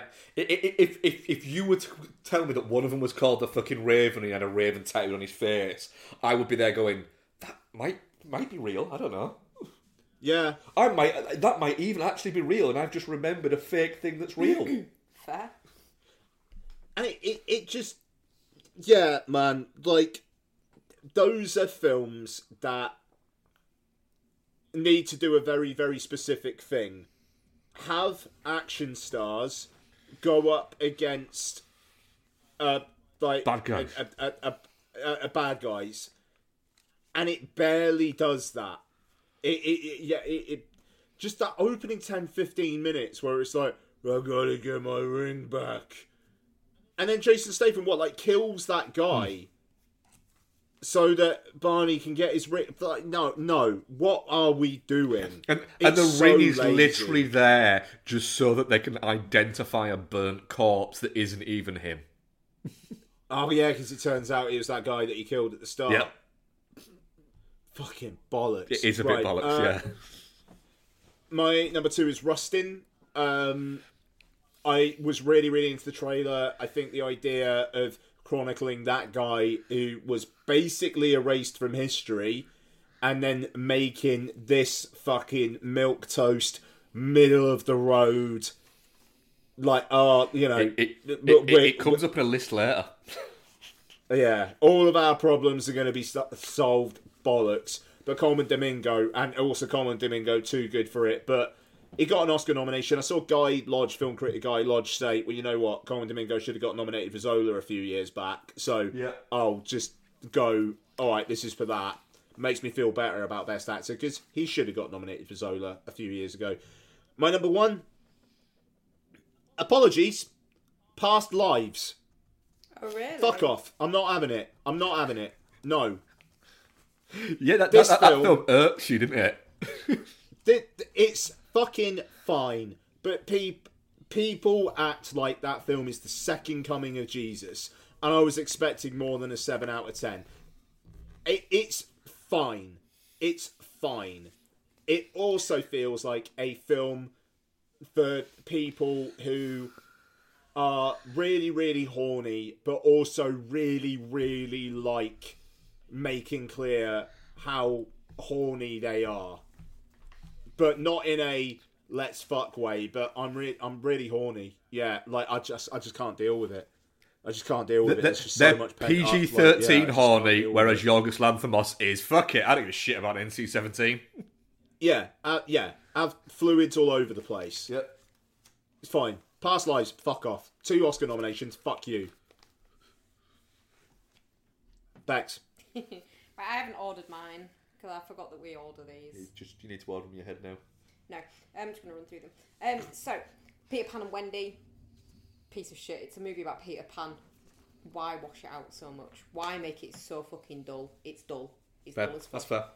It's a kids' movie that is aimed at no children. No children like that movie. Yeah. Fuck off. The creator is also in there. It's just, it had so much potential and it looked so good from the trailer, and then it was just Spielbergian emotional shite. I don't need my heartstrings. What's on your worst of lists? Hey? How angry are you about your worst of list? I think I'm more angry about my disappointments because I expected so much from Yeah, them. I'm not angry, I'm just disappointed. Yeah, kind of. I am Tyra Banks. Society of the Snow as well. And the thing that really pisses me off about this one was I really didn't want to fucking watch it. I didn't want to watch it, and you did. And I watched the trailer, and I thought, and then I read up about the thing, and I thought, actually, there's a story there. And then none of that story is either accurate or present in the fucking film. Like, they wasted that. Yeah. So... I mean, I haven't watched it, but, you know. Eh? I only watched 45 minutes of it, so, you know. Yeah, so. Boogeyman is there. I mean, let's be honest. It's a Stephen King adaptation. My expectations were going to be high. The short story is good, but what it basically does is go, fuck me, right, I want to trade off this Stephen King thing, but the story's not got much to it, and I'm not a very talented man. So, what I'm going to do is I'm going to box that off in like the first 5 minutes, and then just make some fucking bullshit for the rest of the movie. Disrespectful as fuck. And then my last one is Mission Impossible Dead Reckoning. Yeah, that's fair for you. Oh, fuck, I'm sorry. Yeah. I think we need to rewatch that. Maybe, but like, it's such a letdown after Fallout. It's such a drop off in quality, and as much as I'm not, it's not a bad movie by any stretch of the imagination. It's still perfectly enjoyable, but I was so fucking hyped for it. You were so in for that, yeah. And possibly nothing could have lived up to that hype, with the exception of just rewatching Fallout. Which you made me do when we got home. Yeah. Yeah. We'd watched it like 2 days before as well. And it feels really unfair to have it in this list, because it's not bad, but at the same time, when I think of what I've been most disappointed in cinematically this year, it's that, and it makes me want to cry a little bit. So So yeah. Oh, I'm sorry, Becky. That fucking blows. Yeah, it really does, and I'm really hoping the next part I think they'll get the next part. is a bit of a bang on course right. correction. Yeah, yeah, makes me sad that's in there. All right. Well, hey, let's move on. Let's go back to our lists. Okay. And Mark, Yep. let's talk about your number 7. My number 7 is Yorgie Boy's Poor Things. Fuck yeah! We spoke about it last week, so I won't go into too much detail on it. It's just a great, fun, absurd piece of beautiful cinema. Fair. Yeah. Yeah, it's just great. Like I said, I won't go into too much detail on it because we talked about it Yeah, last week. Yeah. No, that's That was my number Says. 7. My number 7 is the best animated film of the year, Spider-Man Across the Spider-Verse. A film I've watched 3 times now and has gone up from that wasn't quite as good as the first one, to, well, it's not quite as good as the first one, but it's still great. I will say, actually, we didn't talk about it in Oscar chat, Daniel Pemberton not getting nominated for Best Original Score. Yeah. Yeah. Maybe kick out John Williams for the score that he's already been nominated for twice. That's exactly it. Put Daniel Pemberton in there. That score It's fucking great. rules. The opening 20 minutes for Spider-Man Across the Spider-Verse is the best section of either of the films. The fact that the rest of the film is not quite as good as that is a shame. But, you know, it's visually inventive. I like the canon idea that they have here, and a character within it going, no, I want to do my own thing. I think is quite a compelling hook. It's almost like the opposite of Eat Your Vegetables, where it's like, eat your fucking Lucky Charms. Like, here's your num-nums, here's your fucking Easter eggs, num-num-num-num-num-num-num-num. You know, but then it's also got good writing, great visuals, banging soundtrack. Miles and Gwen's relationship, I just adore. I love those two together. I just want them to be happy and be okay. I really hope those kids are going to be all right. And I think that cliffhanger is pretty cool as well, to be honest. The way that it's got Miles going through some real emotional turmoil, but then also but Gwen's going to get the band back together kind of stuff, and that score just fucking pounding away in the background. I think it's a really, really, really great piece of work. And the section in Mumhattan, I think it's called, it is awesome as well. That's a terrific action sequence. And also Daniel Kaluuya as Spider-Punk. The second and third watches, once you kind of know what's going on with that character and some of the little asides he has, he's great. He's really, really good. So yeah, I really like Across the Spider-Verse. I feel like Beyond the Spider-Verse could, man, if they nail that, those 3 films are going to be a strong shout in those like best trilogies of all time kind of conversations. Yeah. A terrific piece of work. Yeah. Bex, you're number 7. So my number 7 is Killers of the Flower Moon. Nice. It's, I know, probably should be higher, or all things being considered. The thing that honestly stops it from being higher for me is the runtime. It is baggy and it is too long. It's not a film that I'll return to very quickly because of the runtime. Which is a fair comment. But it is objectively a very good film, and it's the hook in it for me is the relationship between Lily Gladstone and Leonardo DiCaprio. That's what makes it. That's what puts it in the best of list rather than just being a good film. But yeah, it it would be higher if it was tighter for me.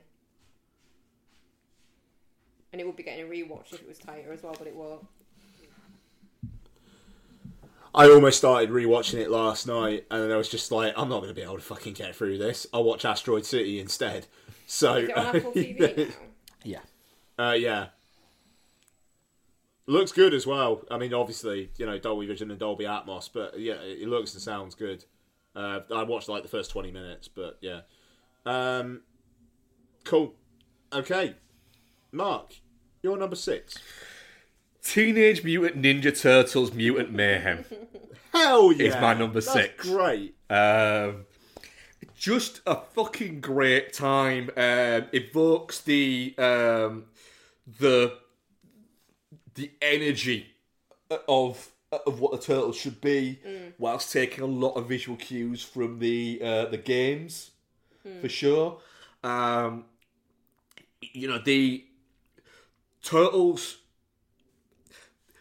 Turtles, it's the cartoons that people remember. It's not the films.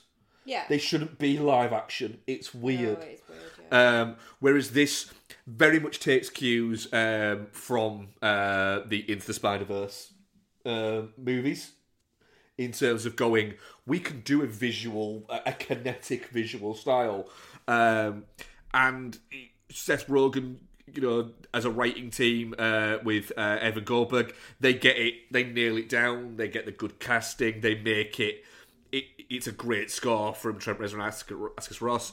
It's just a really, it feels like a faithful kind of continuation of the Turtles. And it's cool that kids, because Turtles are still a big thing, it's cool that kids will have really enjoyed this Turtles movie. Yeah. And people my age will have really enjoyed this Turtles movie.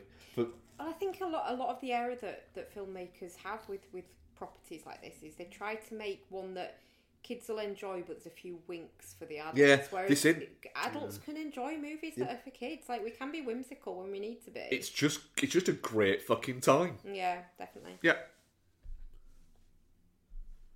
Ian, what's yours? Wonderful. My number 6 is Asteroid City. Nice. So this was lower down prior to a rewatch yesterday, which just reminded me this film's ace. Super charming, really funny. I like what it's saying about art and people trying to understand art, while at the same time just being really fucking odd. The shot of the alien posing for the photo, with like just holding up the fucking asteroid like he's just won an award, is probably the funniest single image in a film this year. He's like a cheeky little boy who's just been caught out stealing something from the fridge. Yeah. But he's really proud of it. It's great. Asteroid City is that good that it was number my 15th best film of the year. Is what I'll say. That's how good it is. Yeah. Is that Wes Anderson made me put that in there. Fair play. Fair play. Yeah. No. Yeah. Exactly. You hate Wes Anderson. But Asteroid City is a fucking great film. I'm genuinely very annoyed it got no nominations at the Oscars. Just not one, not even a technical one, just nothing. Should have got production design. No, how? I feel like already there's a sense that like people are taking Wes Anderson for granted, because he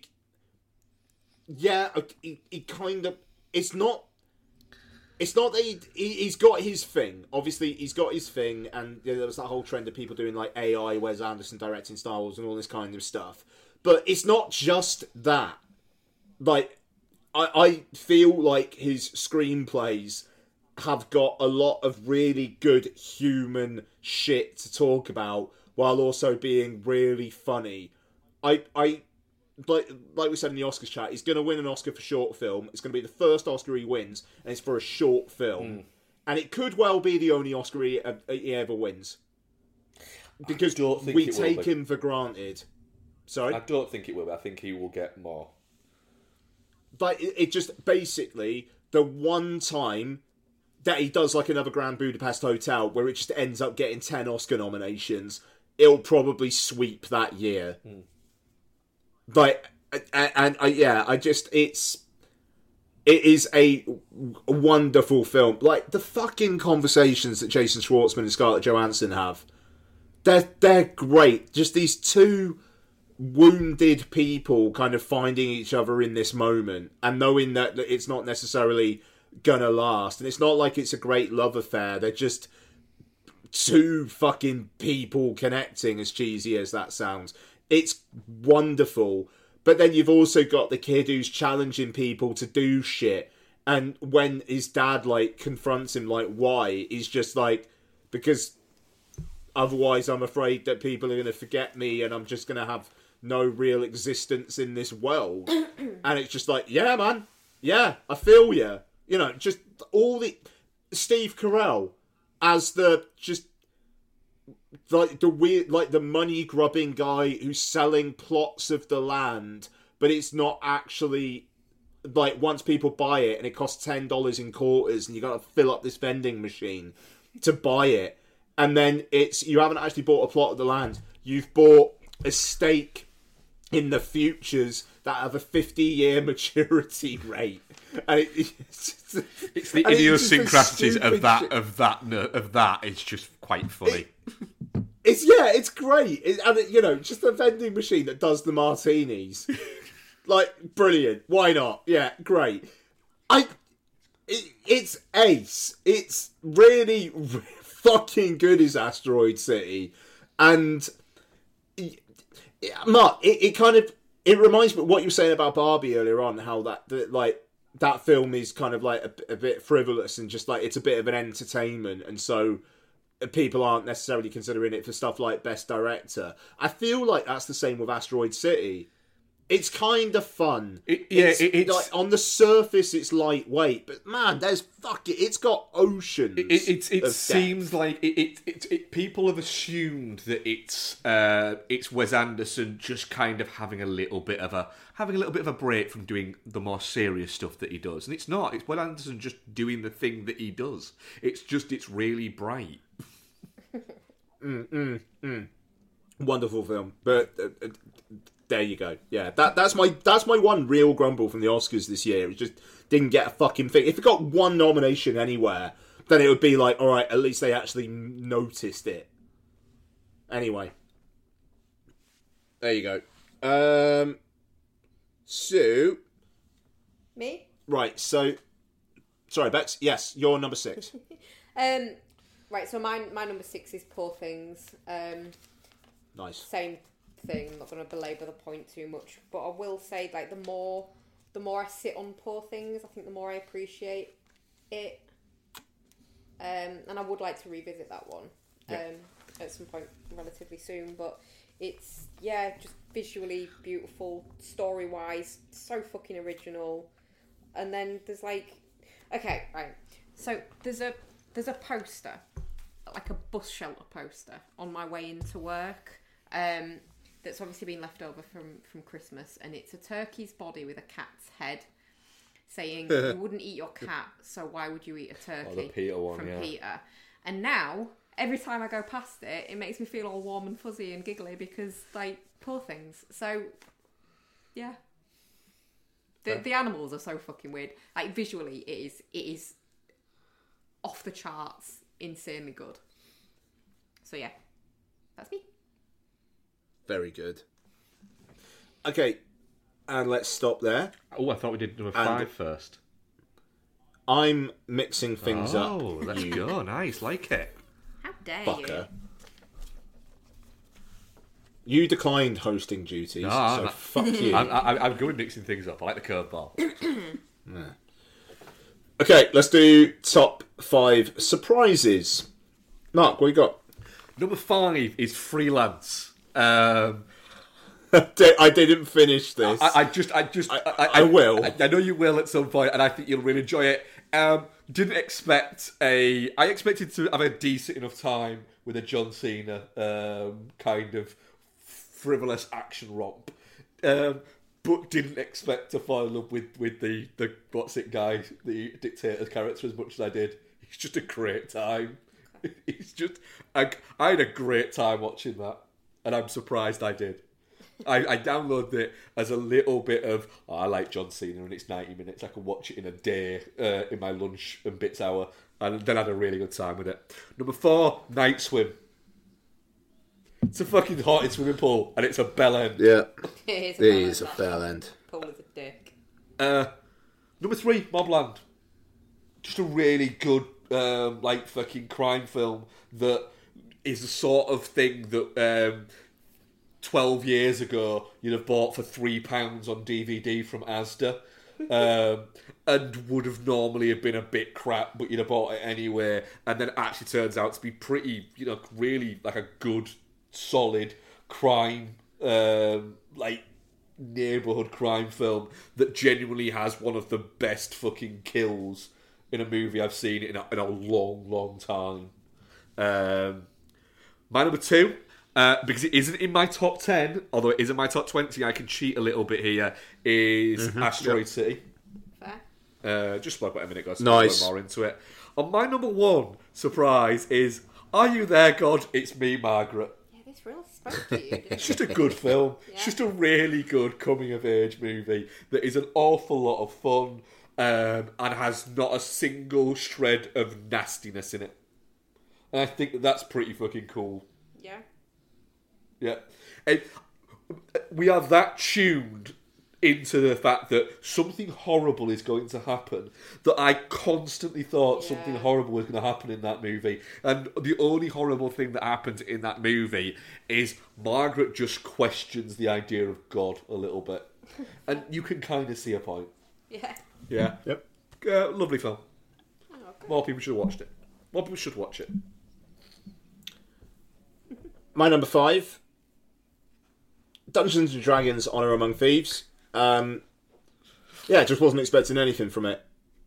It was really fun, really frothy. Hugh Grant doing God's work. Chris Pine doing great work. Yeah, brilliant. My number 4, I think Bex mentioned it earlier on about nearly being her surprising. A Haunting in Venice. Nice. Or was it Mark? No, Sorry, it I was can't me. remember. But It was me. yeah, no, I thought so.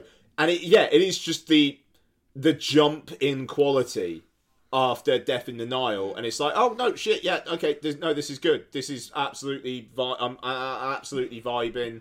Yeah, really, really enjoyed it. So, Thing is, Haunting in Venice. Death on the Nile's probably not that bad. It is. If you take the people that are in it out and replace them with people that aren't shit. No, it's bad.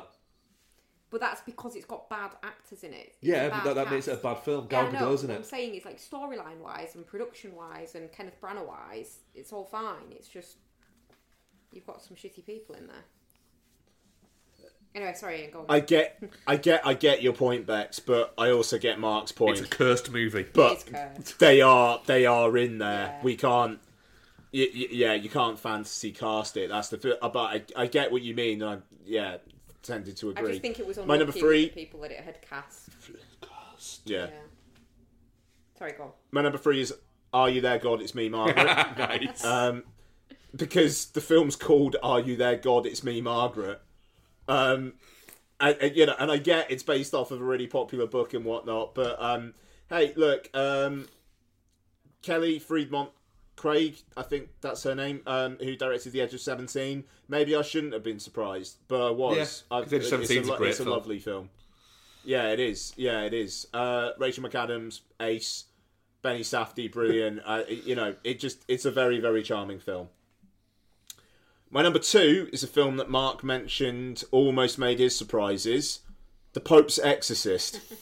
Look, I mean, the thing is, and Mark was just like, well, it's Russell Crowe as the Pope's Exorcist. Why am I surprised? I'll be honest, it's Russell Crowe as the Pope's Exorcist.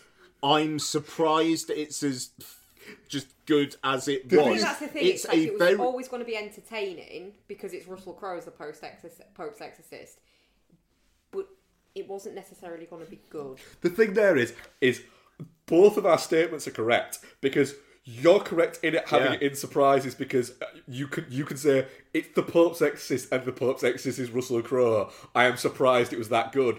And my point from earlier of me going, I can't have it in surprises because of course I was going to like it is also true. Both are valid and opposite. Yeah. That is the power No, of Russell Crowe. It is.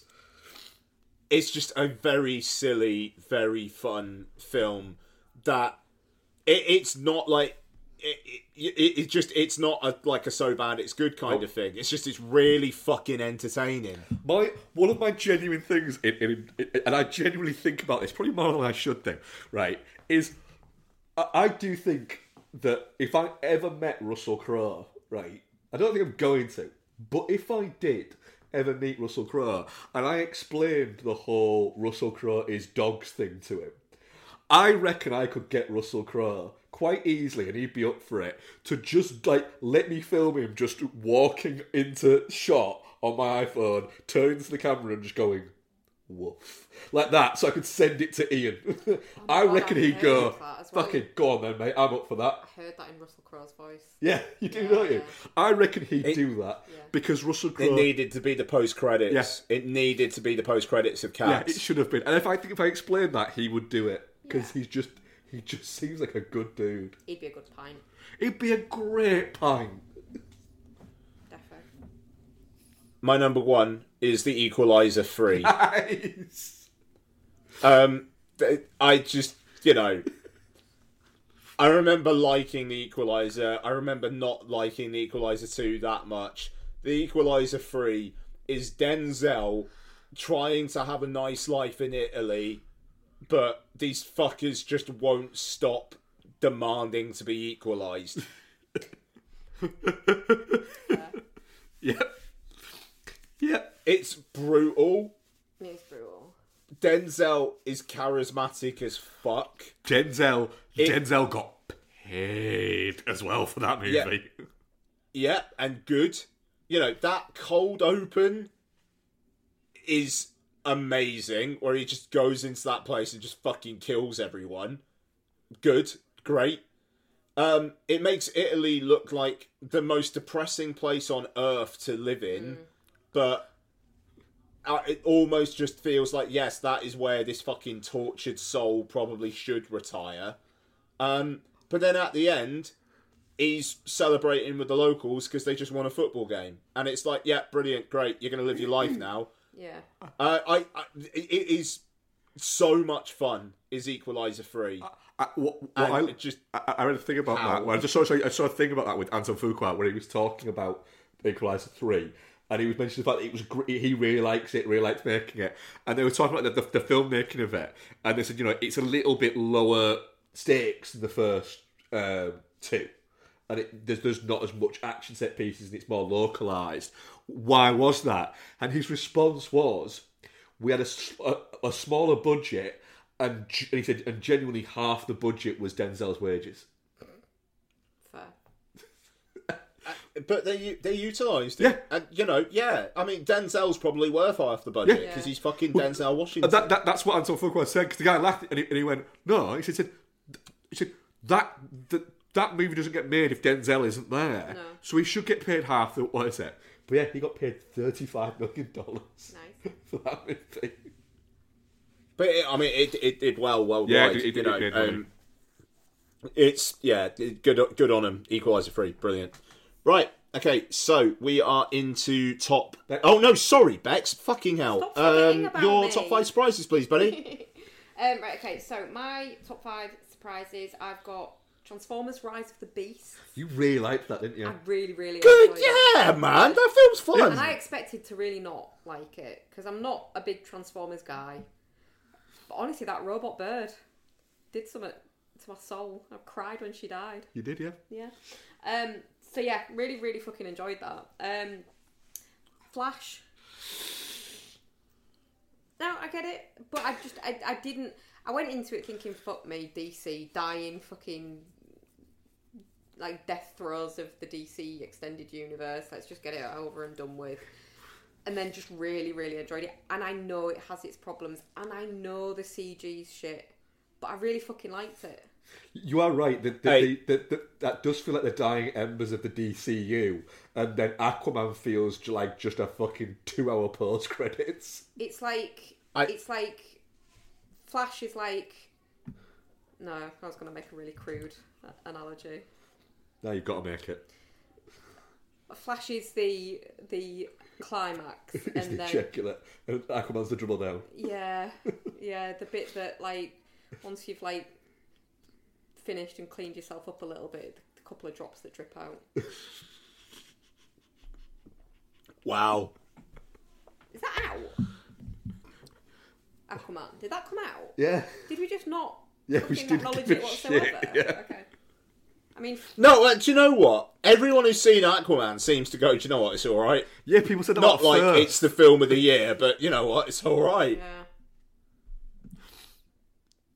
I- Post come The through Flash. is what it is. Jesus Christ. Yeah. So, Totally Killer. It's just the fact that when you say cum dribble, I know you're probably thinking of Mark's cum, which makes me think of Mark's cum, and I don't like it. Love it. No, I genuinely don't. Shall I carry on? Totally. Yeah, Totally Killer. The timey-wimey shit Yeah. is great. I don't. Yeah, it's good, don't care innit? that it's painfully fucking nostalgic. I don't care. No, it's a good film. And It's a fun film. the mum being just an absolute bitch is great, and I really enjoyed that. Becky, can you never say cum dribble in front of me ever again, please? Okay, I promise. Thanks. I'll never speak about Aquaman 3 again. 3? 2? Good. 3. Yeah, no, never speak of Aquaman 3 again. That's fine. Teenage Mutant Ninja Turtles, Mutant Mayhem. Great. Expected to enjoy it enough. Even the shit live action Turtles movies, I enjoy enough because I can go, the Turtles, they were around when I was young. Nostalgia.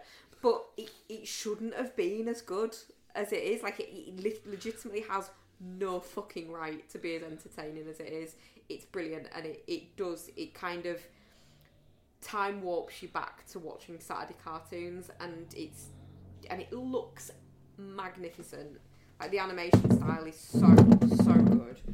And then my last one, I'm guessing, is probably in some of your other lists, but The Holdovers. I thought it looked boring as fuck and just like dry, and it's not. It's got so much heart, and it's just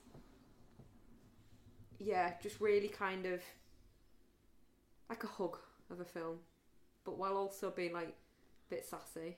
It's a sassy hug. And I really enjoyed The Holdovers. Yeah, way more than I expected to. Fair.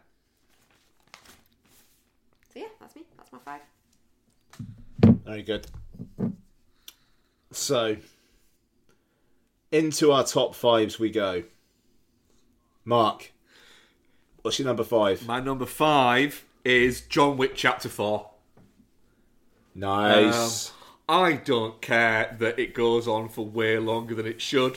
I don't care that people go, oh, when he fell down that stairs again, I was like, oh, fuck off. I was going, fuck you, go back up the stairs. It's just a rip-roaring ridiculousness. I think they'll only come back to it if Reeves thinks that there's reason to go back to it. But also I think it can end just there. It's just great, and I can't wait to rewatch it. Donnie Yen's so good in there. Donnie Yen's fucking brilliant in it. He's the highlight of this movie for me. Yeah, it's just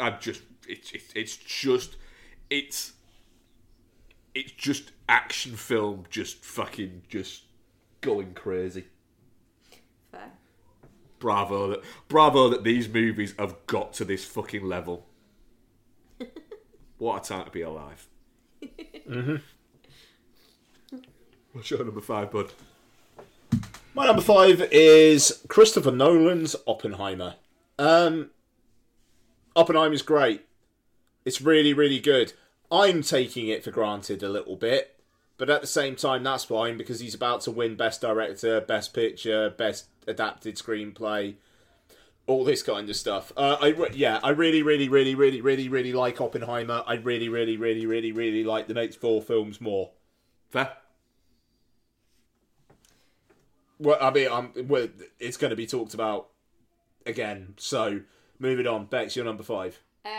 My number 5 is Beau is Afraid. Nice. Hell yeah. Again, it's one that, like, given more time to ruminate on it, I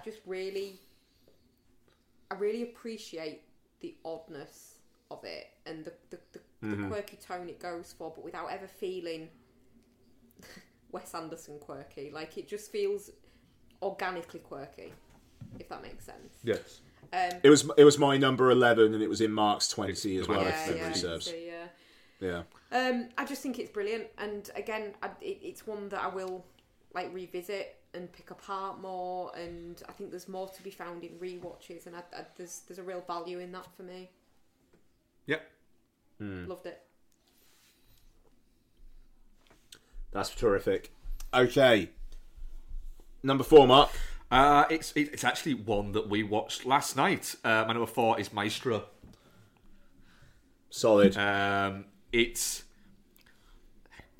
think Maestro suffers with people because it's not as good as A Star Is Born, but that feels a little bit like when people criticised The Departed because it's not as good as 3 or 4 other Martin Scorsese movies but it's still really fucking good. The fact that you're watching it and I genuinely at points was going, fucking hell, wait, it's Bradley Cooper. Yeah, he was really good. You know, he's incredible. Carey Mulligan is equally as good, if not possibly even a little bit better, and I think Bradley Cooper would be fine with that. She is. It's just it's a really well made film. If you look at pictures of her as well, like she embodies her without looking like her somehow. Yeah, absolutely. It's a very similar thing to I liken it to Reese Witherspoon when she played June Carter Cash. Yeah. For that, it's just it's another really good piece of grown up filmmaking. And yeah, it's interesting that Cooper doesn't just go for a straight up narrative. This is what happened here. This is what happened here. He has a little bit of a playful interpretation within I like the fact as well that it doesn't sugarcoat stuff. Like, no, he's a prick. Yeah. Like this, if we were reviewing this week, this would be a thanks I hate it for me, because whilst I can watch it and appreciate how good it is and how good all the performances are and all that kind of stuff, fucking hated it on a visceral level for how he was and how he treated her. But then, like she says, in the film, he told me what was on offer, and I thought I was okay with it. The interesting thing is the fact that his family have kind of gone, no, I think it's pretty accurate. Yeah. You know, yeah, he had his problems, but I think the kid's gone. But he was a great dad. Yeah. He might not have been a great husband, but he was a great dad. It was a great gay best friend for her. Yeah. Very, very good film. It just... Now that you guys have seen it, I do feel like... And it was in my top 20. I do feel like the film does a weird job in kind of letting him off because he's then there for her when she's ill. And there's never, ever I did just want her to chew him out. And that bit though when they have the massive argument and then Snoopy just goes by in the background. Snoopy's just going by in the background. That was brilliant. That's great. But I mean, also the scene with him and Maya Hawke, where she's like, "Tell me it's not true," and he's like, "It's not," and then she's, "Oh, thank God." And then it's almost like, what, are we supposed to feel sorry for him? Because now he kind of looks devastated that she's reacted in that way. Where, with the best will in the world, if you were a child of a parent who is secretly not really attracted to your mum, but is kind of with her for keeping up appearances, I kind of think fair enough that like her reaction on hearing that would be, oh, thank God, no, that stuff hasn't been happening. And yet the film is kind of coded in a way that's kind of making you feel like, oh, he can't be his true self. I think there's an element there of the fact that, and I think the film actually never tries to not say this, of the fact is that he was such a narcissist that he couldn't see anything outside of his own world. Yeah. But he wasn't it was his feelings. But to be clear, if it was that he's been sleeping around with a bunch of other women and things like that, I'd still have the same opinion. It's not, and I know, like, it's not the fact that it's, like, the fact that he's secretly gay. If he was just secretly a massive fucking whore heterosexually, it would still be the same. I feel like it's a film that weirdly lets him off on things. You know, and Do you think maybe what he's going you know, for is she does too? Yeah. The film does because she does. Everyone lets him off because of his personality and his talent. Yeah, and he almost like says that within the film. That people over-grandize me. I haven't actually done that much. Yeah, it's interesting because originally they were going to finish the film with him dancing, and that would be it. And Cooper chose to add on the scene at the end, and then there's like an image of Carey Mulligan at the end, if memory serves. And it's almost like, no, do you know what? They actually went the easier route of trying to make you go out on a bittersweet moment instead of, right, so that's just going to be his life now then. He's just going to be like in a club dancing by himself with a bunch of people who are decades younger than him. Yeah. That's What is it she says? kind He was of- just going to die a lonely old queen. Yeah. And that's Yeah, what he is yeah. in that club scene. Yeah. I think there's an then- argument for both of them, the endings there.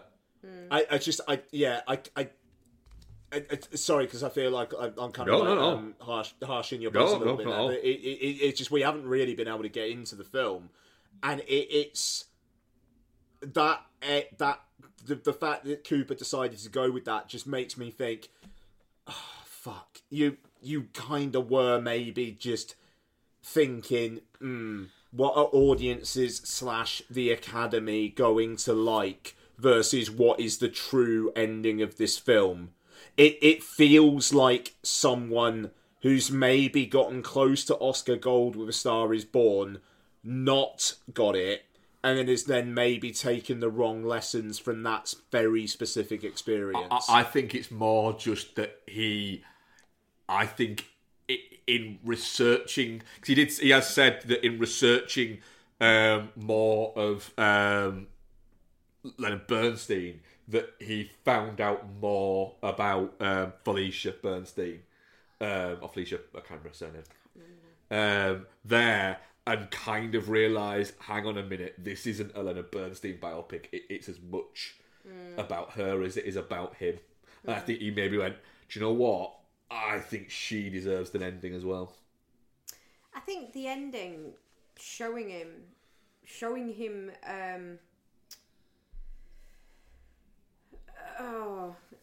basically reaping what he's sowed. Like he's formed no relationships apart from the one with Felicia, which then he's disrespected massively throughout the time they were together, and then he's just this kind of sad, pathetic. I mean, career-wise, yeah, fine. Respect-wise, fine. But like, just some old fucking horny, gross, sweaty man in a club humping some young guy. Like, just showing the patheticness is probably the word that I'm going for. How shallow his existence is. It's him. His uppance has come, and it's in that club. End it there. Anyway. Yeah, I actually do agree. I think it should have ended there. But at the same time, I think it's a very, very, very good film. I almost hope Bradley Cooper maybe just has a bit more fun with his next directorial effort. Yeah, don't have to be so serious. Me? Okay, so that's me then, is it? Yeah. Yeah, because we just did Maestro. Yeah, okay. My number 4 is Killers of the Flower Moon. A little bit what Bex said, to be honest. I think it's super, super powerful. I think it's telling a really, really important story. Lily Gladstone is great. DiCaprio is great. De Niro is great. Plemons is great. It is a little bit baggy, but again, I will take Scorsese being baggy over like anyone else being baggy, basically. And I love that it exists because it kind of feels like even if it was like made in the 70s or the 80s, where like studios actually put money into this stuff, it wouldn't be 3.5 hours long then. No. But it's Apple making a statement, and because of that, we get Killers of the Flower Moon. Yeah. It is a cracking film. I do slightly wonder whether it's going to end up being nominated for a bunch of Oscars, winning none, just like The Irishman. I think there's a possibility of that. I think there's a very strong possibility of that. Yeah, absolutely. But no, it's a cracking film. Just feels depressingly relevant. But yeah, there we go. Bex, your number 4. My number 4 is The Pope's Exorcist. Oh, nice! Oh shit, that's great. I love this film. I will rewatch it multiple times a year for very many years. Sorry, Bex. It's just I love how many times this film's come out up tonight. Yeah, I mean, the thing is, again, like with you guys having the conversation about it going in surprises, it's a horror movie with Catholic shit and Russell Crowe. So there was no way I was surprised at enjoying it, but I was surprised at how good it was and what a good mythology it builds up. Yeah. It's just fucking great, and I want all the sequels that it teases, yeah. all of them. Yep. So yeah, number 4. I don't care if it's lowbrow; it's there. Fuck, where were we? It's my number Bex 3. is number 4, so it's your number 3. Yeah, that sounds right. Yeah. My number 3 is Oppenheimer. I think we spoke about Oppenheimer quite a lot. It's just an incredible feat of filmmaking, to be honest.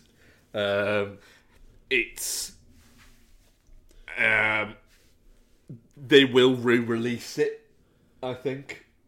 It's getting an IMAX re-release this week. It'll get re-released. I think that the re-release will mean that it will be the first ever billion-dollar film that wins Best Picture.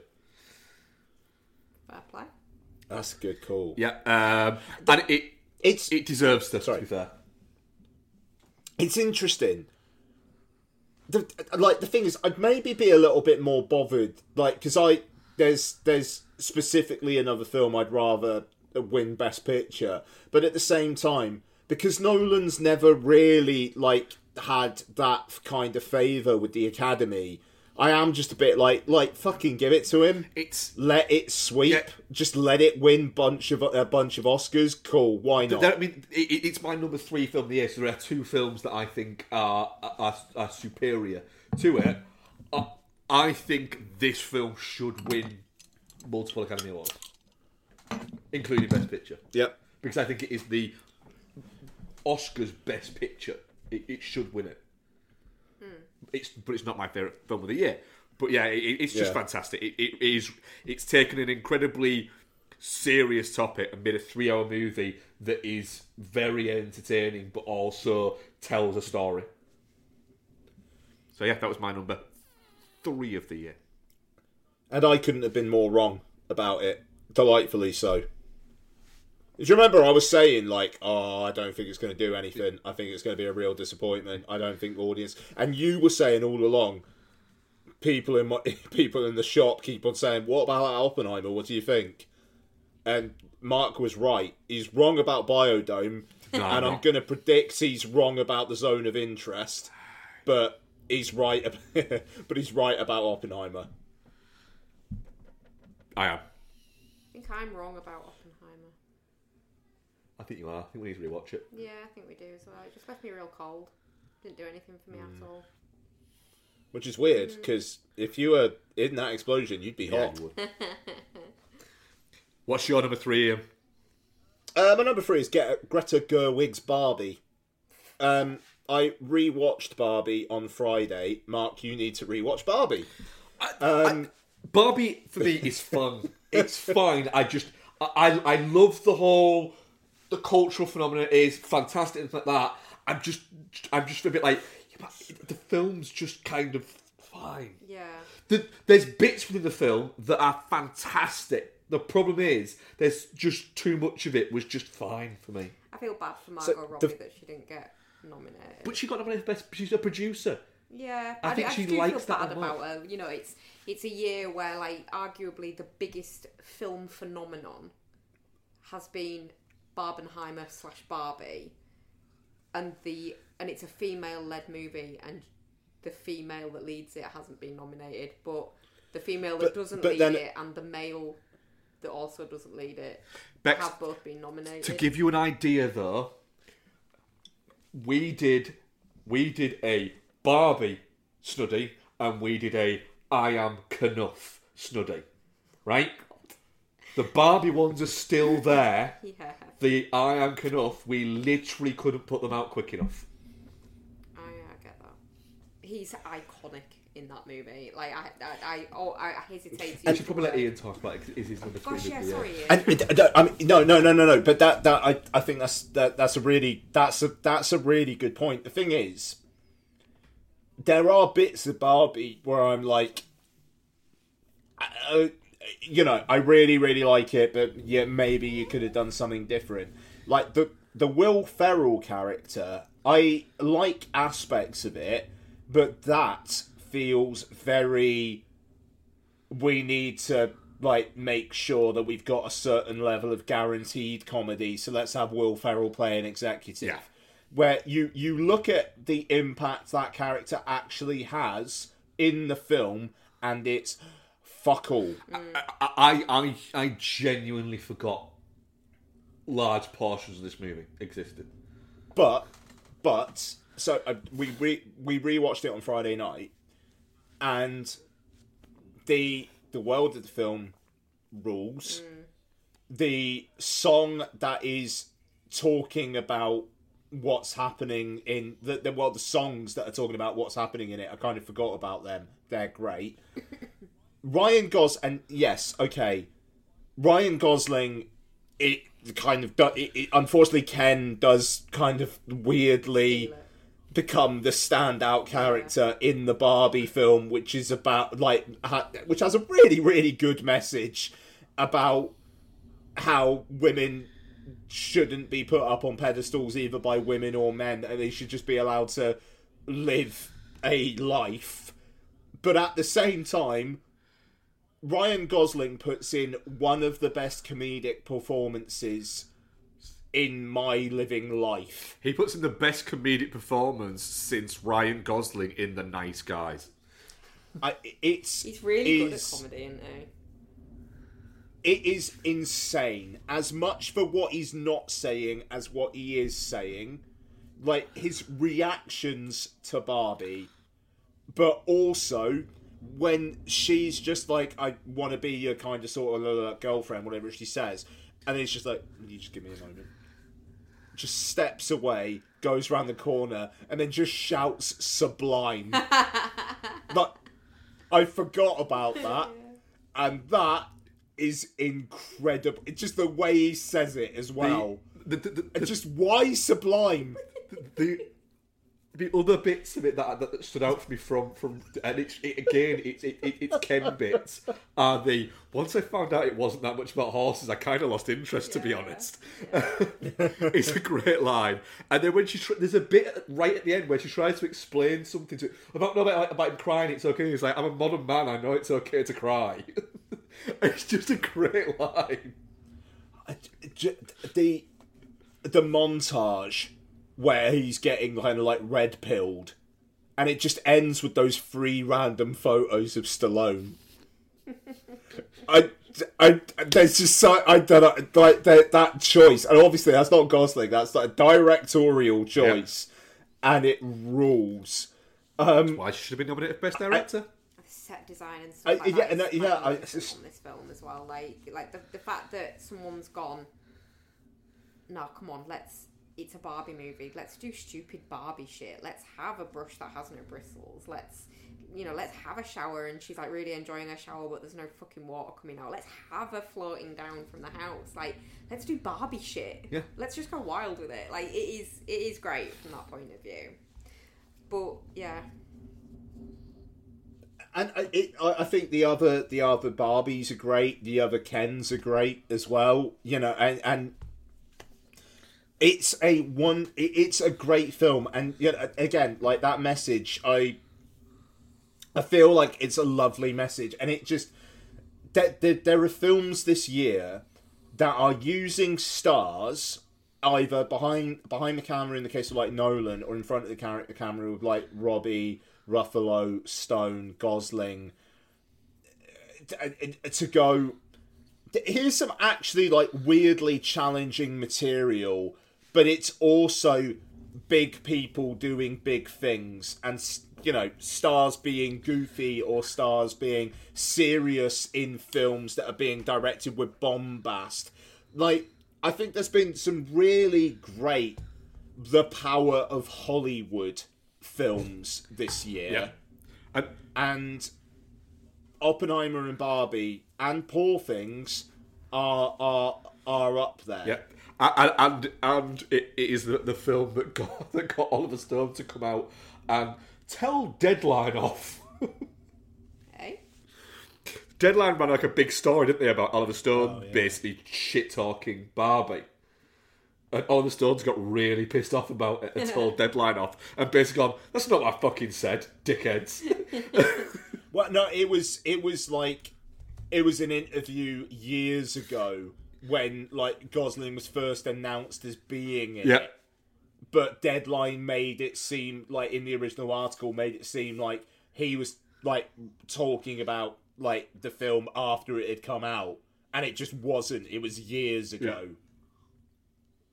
And yeah, Barbie number 3. Bex, your number 3. My number 3 is Wonka. Ah. Wow. Yeah. Nice. You look really shocked. Yeah.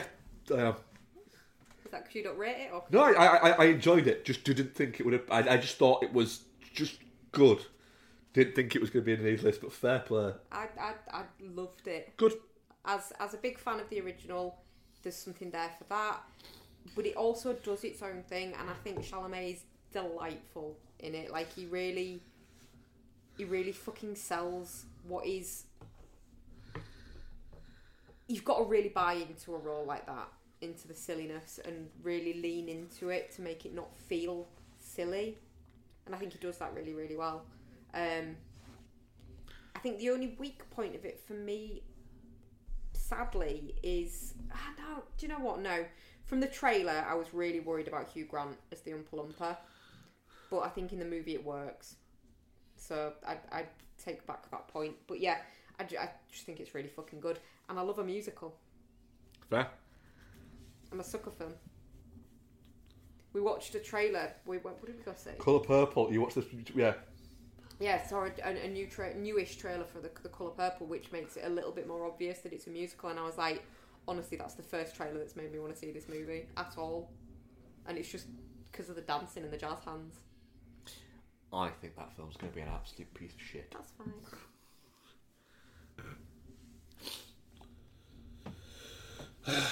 Bit racist. Mark, your number 2. My number 2 is Killers of the Flower Moon. Yeah? Yeah, we've spoken about it a lot. It's an incredible feat of filmmaking. I disagree. I didn't find it baggy. I think it's a 3 and a bit hour movie that feels like you're watching a 3 and a bit hour movie, but it feels like you've gone for a big fucking 7-course meal and you've enjoyed every single fucking bit of it and you are full. I will agree with you. I don't think you notice the bagginess so much in the moment. It's when you get out of it and you consider rewatching it and you go, fuck me, I can see why the problem is that 200 plus minute runtime does make it's difficult to rewatch, because you've either got to, if you want to watch that of an evening, you've either got to have the next day off and strap yourself in, or you've got to start watching it before you finished work. The thing is, that's not really an issue for me. Like, I've spent the last 2 nights staying up till 2:30 in the morning playing Resident Evil 2, like staying up late and That's fine, but there's a big difference between sitting and interacting with something than sitting and observing something. I think I'd struggle watching this at home, not captive. I don't think I will, and I will look forward to watching it, but I will probably watch it. I feel like I'd watch part of it, then I'd go, I really fancy a biscuit. We've got no biscuits. I want to go bake some biscuits, and then I'd come back to it with my biscuit. Yeah, no, I'd be there going, this why I don't watch films with you like this. Oh no, you wouldn't be there, because it would take me a whole day. Yeah, but no, I loved it. It's fantastic. It is. It's Martin Scorsese doing just Martin Scorsese things. Yeah, it is undoubtedly very, very good. Yeah. What's your number 2, Ian? My number 2. I really, really hope this is someone's number 1 so I can play some of the music. Godzilla -1. Might be. Yeah. Okay, sorry. That was maybe a bit of a spoiler alert, but cool. Yeah, Godzilla -1 fucking rules. It fucking rules. He's a big boy, and he's not very happy. He's a dick. And he's gonna... He's a bit of a dick. He's gonna walk through just... your farm. He could sidestep. You don't fucking care. Fuck your farm. Yeah, he does not give a shit. He's gonna smash some shit around. Yeah. But, you know, Japan, like the best marketing campaign of the year. After World War II, Japan were at 0. Now here's Godzilla. It's his face. It's just the guy's face. What a fucking guy. I genuinely cannot fucking wait. Like, I am a tremble at the thought of rewatching this movie at some point. I cannot wait for it to hit streaming. I hope we get the black and white version in cinemas in this country. Oh yeah, that's a thing, isn't it? Yeah. It's so entertaining. The human characters work. They're a great bunch together. The whole kind of like the human spirit kind of coming together to just battle at Bell End is just wonderful. It's so entertaining, and just what a bolt out of the blue. It's Godzilla -1. It's an Oscar nominee. What a fucking, the world, maybe things are going to be alright after all. Bex, your number 2. My number 2 is Dungeons and fucking Dragons, bitches. Yeah, good. I heart this movie with big hearts. I don't care. I unashamedly do not care that this is my number 2 movie of the year. You should not. It's great. It's got a great cast that are not necessarily. They just work so well together. They feel like a team. Like, and you can really fucking root for them. And it's not. It's cheesy, but you're in it. Like if you bought in, the cheese just feels like, oh, you guys. It's exactly what a Dungeons and Dragons movie should be. Yeah, it is, and it feels like, I've said it before about Teenage Mutant Ninja Turtles. It feels like a kids/family movie from my youth, and like they don't make kids movies like they used to make them for us. Like, it's a proper adventure. I pity the children of today that get the fucking shite that they get, like Elemental and stuff like that. But what? Have I said something bad? But like it's not. It's namby-pamby bullshit, and this is just fun and ballsy, and it's probably going to teach them some words that they shouldn't say. And like, kids should learn swears. This is a movie that kids will like, rather than a movie that parents will like their kids watching. Yeah, and it's just it's a beautiful thing to see. I fucking love it. I love it so much, and I've watched it 3 times now, and I'm ready for a rewatch. Like, I feel like it's probably just going to be a thing I do every couple of months now. Fair. I'm feeling a bit down. I'm going to watch Dungeons and Dragons. Yay! Yeah. Brilliant. Yep. That rules. Okay. Worst. Right. Do you want me to just run through my full 10? Yeah, I mean, we've got like 15 minutes. Like, we got a bit of time, and I kind of feel like the ones have already been spoken about. All right, well, we can get into these. So we don't necessarily have to get into them as such. I won't speed round it then, but I'll allow for people to jump in full disclosure, I thought we only did 5 of these, so I've just done 5. No, you're all right. I think we you maybe do that. we do. I did but notice yeah. as well, because I looked at your letterbox to see what you had as lowest rated, and all of your lowest rated ones that I just point blank fucking refuse to watch. So my number 10 in my worst is Hypnotic. Didn't watch it. You didn't watch that, yeah? It's just a bit shit. Fair. We talked about Hypnotic while I was in a fucking caravan in France. Yep. My number 9, Ant-Man, Quantumania. That's good shit. It's just not very good. There's fun bits in Ant-Man. There's fun bits in Ant-Man, but it's just not very good. There is also a scene where Michael Douglas and Michelle Pfeiffer are talking to each other, and at no point do I believe that they were ever in the same room together. Yeah. It is a hideous looking piece of shit. Yeah. It's just no, and also before I watched it, I was there going, it's a bit of a shame that John Majors is a dickhead, because he was very good in like Creed, and he was very good in The Five Bloods, and he's been very good in this.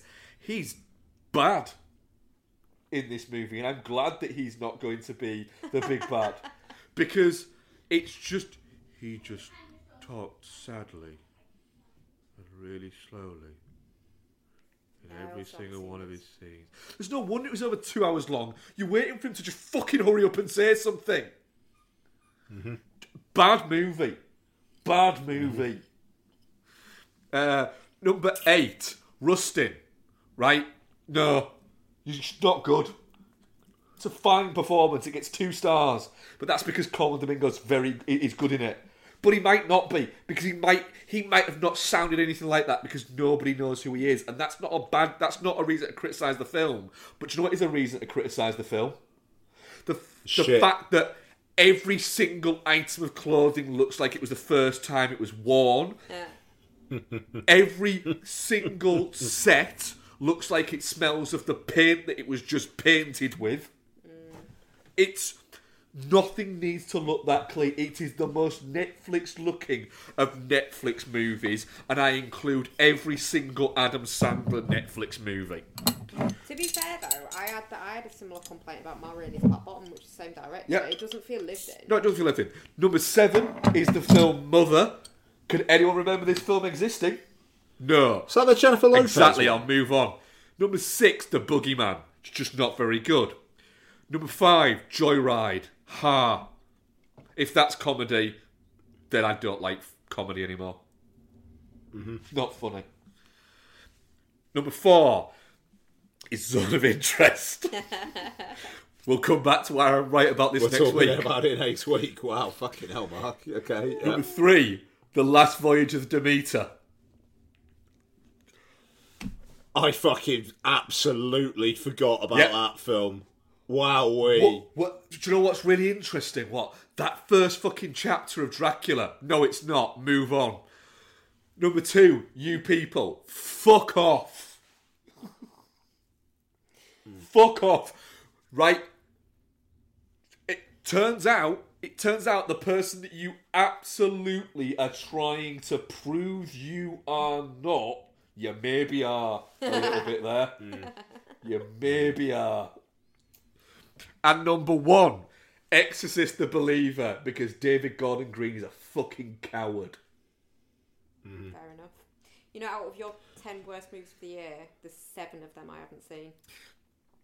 There is also... I saved myself a lot of, shit movies this year. There is also, I believe, 3 Academy Award nominated films in there. And there is 2 Razzie nominated films in my best of. I feel like Mark might kick himself a little bit with one of mine. Ooh, and might I? Oh, go on then. Maybe. What have I forgotten? My number 10 is Joyride. If that's comedy, I don't like comedy anymore. Yes. Well done, Mark. Good comment. I agree. Number 9, Your Place or Mine. Ashton Kutcher and Reese Witherspoon in a rom-com. Yeah. Probably would have been a 3 out of 5 20 years ago. Now, with the power of Netflix, it's a 1 out of 5. Well done, everyone. Yeah. My number 8 is Ghosted. Dexter Fletcher. I hope you got paid, but you broke my heart. My number 7, Hypnotic. Mark is right. Yep. My number 6, Best Christmas Ever. Oh, fuck yeah. That's a fair shout.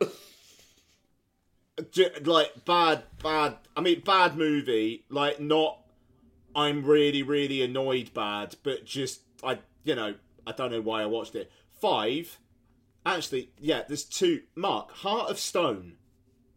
I didn't watch it. Did you No. not? Oh, yeah, alright. No, okay, well, there's definitely one, because I know you watched the other one. Heart of Stone, just the most AI film of the year. Just right from the start, you got to be subtle, blend in, don't make an impression. I'll just immediately ski off this mountain then, shall I? Just an absolute bag of fuck off. My number 4, Luther, The Fallen Son. I've never seen Luther before. Watching this, I don't know how it got past the first episode, if it was anything like that. Jesus wept. My number 3, Candy Cane Lane.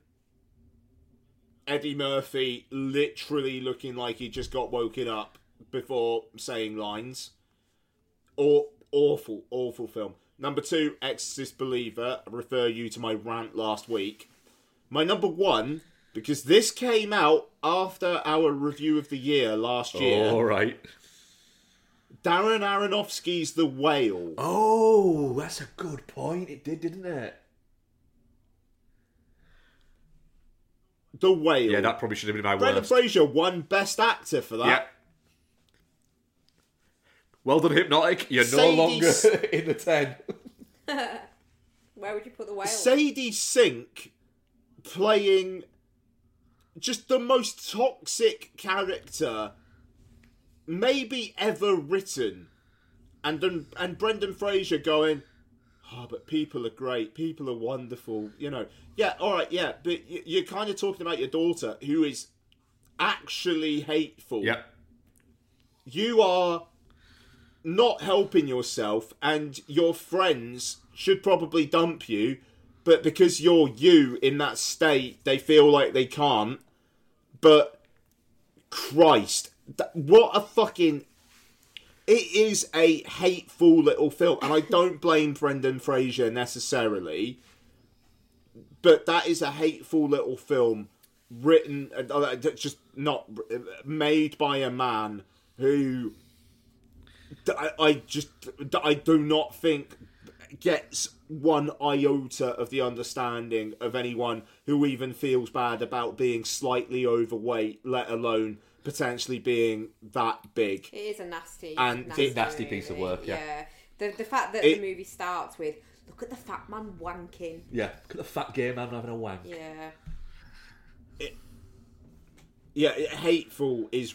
And that's the thing that puts it over the top with Exorcist Believer for me. Exorcist Believer is purely driven by how do we make money. Yeah. And the Whale is like this... I'm making How do I manipulate art. you into giving me an Academy Award? Yeah, and it's Darren Aronofsky, like, forever tainted by this. That guy can fuck right off. And I like Mother. So, there you go. Bex, your 5. So my 5, so like I said, there's a lot of shite that it would appear I haven't watched. So, it's a bit sort of slim. But my number 5 is Pain Hustlers. Fair. Tries to make you feel sympathy for them. Good call. Piece of shit. My number 4 is Fair Play. It thinks it's got so much to say, and it's so fucking poignant and important, and it's just a bit shit. Everyone in it's shit. It's shit. My number 3 is Cobweb.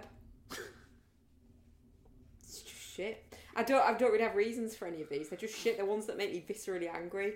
My number 2 is Naiad. Just absolutely fuck that movie and fuck that woman. I wanted her to die. I don't think that's what it was going for. And my number 1 is Exorcist Believer. Fair. So yeah. Speed round. So, number 1s. Mark? My number 1 is Godzilla -1. I'm just going to jump in and say my number 1 is also Godzilla -1, so we might as well just all talk about this. Yeah. It's Hell yeah. It's just the way it made me feel. Yeah, 100%. And the thing is, I think what it does really well, which a lot of... we spoke about it recently, but in a lot of the Godzilla movies of recent times, or the more Western Godzilla movies, it tries to make Godzilla a character. Godzilla a character. Godzilla's just a force of destruction. Yep. The people are the characters. And the thing is, I really love all the people in this. Yep. They're just fucking great. And I absolutely blown away by it. Like, if this wasn't my best of the year, it would have been in my surprises, because I did not think for a second it was going to be anywhere near as good as this. Nothing will be as good as Godzilla's just prick face in this movie. Yeah, he's just a dick. Just a dick. The fact that it's like the old school Godzilla face as well. Like, they could make a better Godzilla now. No. But this is what Godzilla looks like. Yep. And what a guy. And honestly, like, I love the fact as well that it doesn't go, oh, shall we ever, like, be awake in a hospital bed at the end? Nah, that's too schmaltzy. It goes, yes, that's what the people want. They want her alive. Yeah. And it just goes with it. And just perfect movie. This isn't nominated for Best International, is it? No, it wasn't. It wasn't Japan's. Japan didn't submit it. Yeah, because they submitted the Wim Wenders film instead. Don't we got into it earlier? Okay. Godzilla -1. Ace. My Godzilla -1 was my number 1 until last week. My number 1 is Poor Things. I think Poor Things is wonderful. I'm so glad Mark Ruffalo got a nomination for Best Supporting Actor. He fucking rules. It is a film, as I said earlier on, it's Hollywood people being a little bit silly combined with impeccable craft equals what a picture. Yeah. Made me feel good about the years ahead. In terms of stars pushing things, and it also showed, I think this year has also shown that we do still have movie stars. That's been a big old thing over the last few years. Like, do we have any movie stars left in the age of MCU and whatnot? Yeah, we do, man. Emma Stone, Margot Robbie, Mark Ruffalo, Willem Dafoe, Ryan Gosling. Gosling, of course. Cillian Murphy. I think his career is going to go, it's just going to, continue onwards now. And it's not necessarily, okay, so these people are now going to be in the MCU or something like that. The great thing that Cillian Murphy had was when somebody mentioned, did you know that Alex Garland and Danny Boyle are doing another 28 Days film? Did you know about that? And he's like, no, I didn't know that. Is that like confirmed? They're like, yeah. Said, will you be coming back? And he went, if they want me back, I'll happily come back for that. Yeah, brilliant. And it's like it wasn't like I'll see. He was just like, yeah, I'll be back for that. And that they will be like, yes, we want you back. Fair, yeah. Yeah, and it's been a year that has not necessarily had the bangers, but at the same time, it's a year that's made me feel good about the future of the industry more than I don't know, at least the last 5 years. And yeah, I'm really, really pleased with that. So hey, look, Godzilla -1, it means I can do the fucking Godzilla music. So brilliant, thank you guys.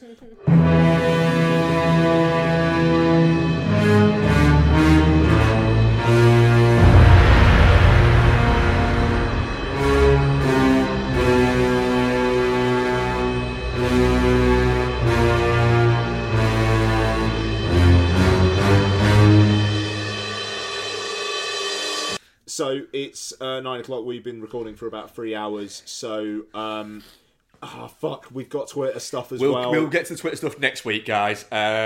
We always appreciate it. No, Mark, go on. No, go on, because Lottie hasn't started brushing her teeth yet. So we can't do questions. I'm going to say that. But the comments on review of the year and Oscars. Go ahead, mate. I think, so Ethan M. Barr said, surprisingly, probably Dungeons and Dragons or Rye Lane was kind of disappointing in Dead Reckoning. Could be part oneness of it, but the AI and the guy from the past didn't land for me. That's fair, I think, yeah. I think that's totally fair. Okay. And Rick Kidd, as I stick to calendar year, it'll be different to yours, but best Oppenheimer, then Godzilla -1, then Rye Lane, worst Winnie the Pooh, Blood and Honey. Wow. I really want to see that. Surprise, I do not, you can watch that on your own. Surprise, Barbie. And disappointment, Indiana Jones and the Dial of Destiny. Indiana Jones and Dial of Destiny would have been in my disappointments had I not watched it again and got on with it better. Yeah, fair. And that's good. That was it. Cool. Okay, so next week we will talk The Zone of Interest. One of Mark's worst films of the year. One of my best. I love it. And Mark's best. You guys are owning it. This is great. Are we going to do All of Us Strangers? I don't know whether it will get to it. I want to watch Baghead. I don't want to watch Baghead. It was a joke. Do you know what? Bex, Go on. if I can get to Baghead, I will do that over All of Us Strangers. In a way, it's ever so slightly trolly, but it's called Baghead. Exactly. They must know what that means. They must. They must. The only reason why I'm saying All of Us Strangers is because I am on 2 late over the weekend and we'll be recording Sunday, won't we? Oh, is... Well... We can do show notes later. Oh my god, though, I could do Baghead while you're on a late. Because then you don't have to watch it and I get to kill some time. Yeah. Interesting. Hang on. So, Talk to the Dead, Pay the Price. Oh, it's her out of The Witcher. Okay. Are we doing the colour purple? I'm happy to do the colour. Oh, yeah, we'll do... Well, I kind of feel like that was the tone of someone who's not that bothered about watching a 2.5 hour long Colour Purple musical. Yeah. But I'll watch it. Mark. No, but... dude, if it's just for the show, I'm going to throw you one out there, man. We don't have to do the Colour Purple. All right, you can just... I will just Charlie Day the reasons for why I don't think Zone of Interest should be... Yeah, me and Ian will do the Colour Purple and Baghead. you can rail against Zone of Silence. Interest. Zone of Interest. Yeah, I don't know. I kind of feel bad that we're just going, yeah, we're not going to do All of Us Strangers, but... I don't even know what the fuck that is. It's that... It's the internet's boyfriends doing each other. It's the internet's boyfriend Claire Foy and Jamie Bell are ghosts. Who doesn't want to be any more famous but goes on Graham Norton. So I fell asleep with a podcast on the other night, and then I woke up, and as I woke up, there was a different podcast in my queue playing that spoiled the end of All of Us Strangers. And now, like, I've actually got no interest in watching it. Oh, I'm fine with that. To an extent. I will watch it at some point. I've got no interest in rushing to watch it. It's the last few years have poisoned my brain, where it's like, yeah, it's probably going to be on, like, VOD in a couple of weeks. Yeah. And it's one of those. Yeah, I don't...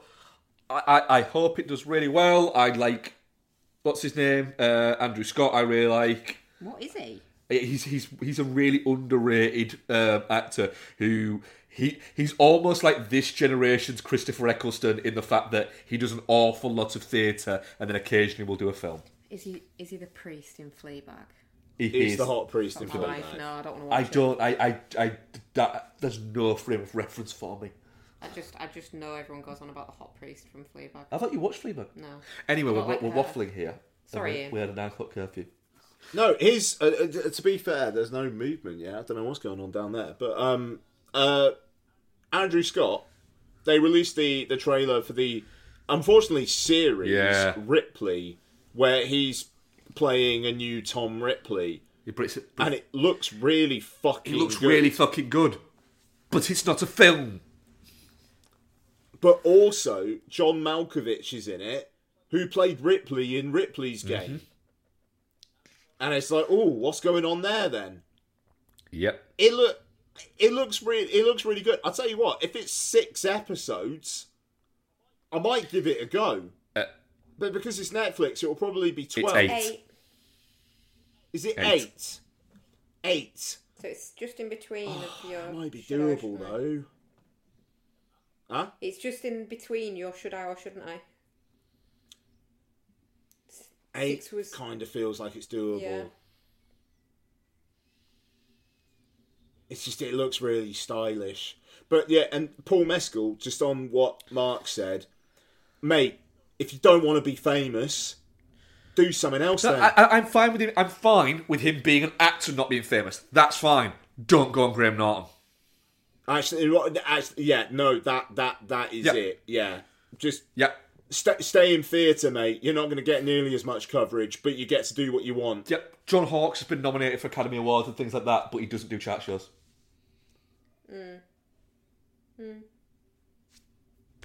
Maybe don't star in Gladiator 2. And then post a selfie of yourself on the last day of filming smoking a big old cigar with Ridley Scott. Oh, really? Oh, really? Yep. Oh, fuck off. It's just... No, no. There's an element of... I don't want to be famous. I don't want people to be coming up to me in the street. Whenever someone says, I don't want to be famous, I always think, yeah, you fucking do. You really fucking do. Oh, I'm glad Phoebe Bridgers broke up with him. She seems alright. Yeah, no, she's an absolute toxic piece of shit. Oh, really? She's an absolute dickhead. Yeah. I quite like Boy Genius, though. No, she's got form for just being a dickhead.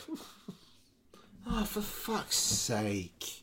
There's no point liking anyone, is there? I swear to God, just like the people you like and you know. That's, even though, then again, that's a funny thing. Maybe like the people you like and you know. Yep. Maybe don't like the people you don't know. Maybe we shouldn't put people on pedestals that we've never met. Yeah. Rich and compelling. Right, my name's been Ian Loring. Fuck you, Jason Reitman. Bye. Bye.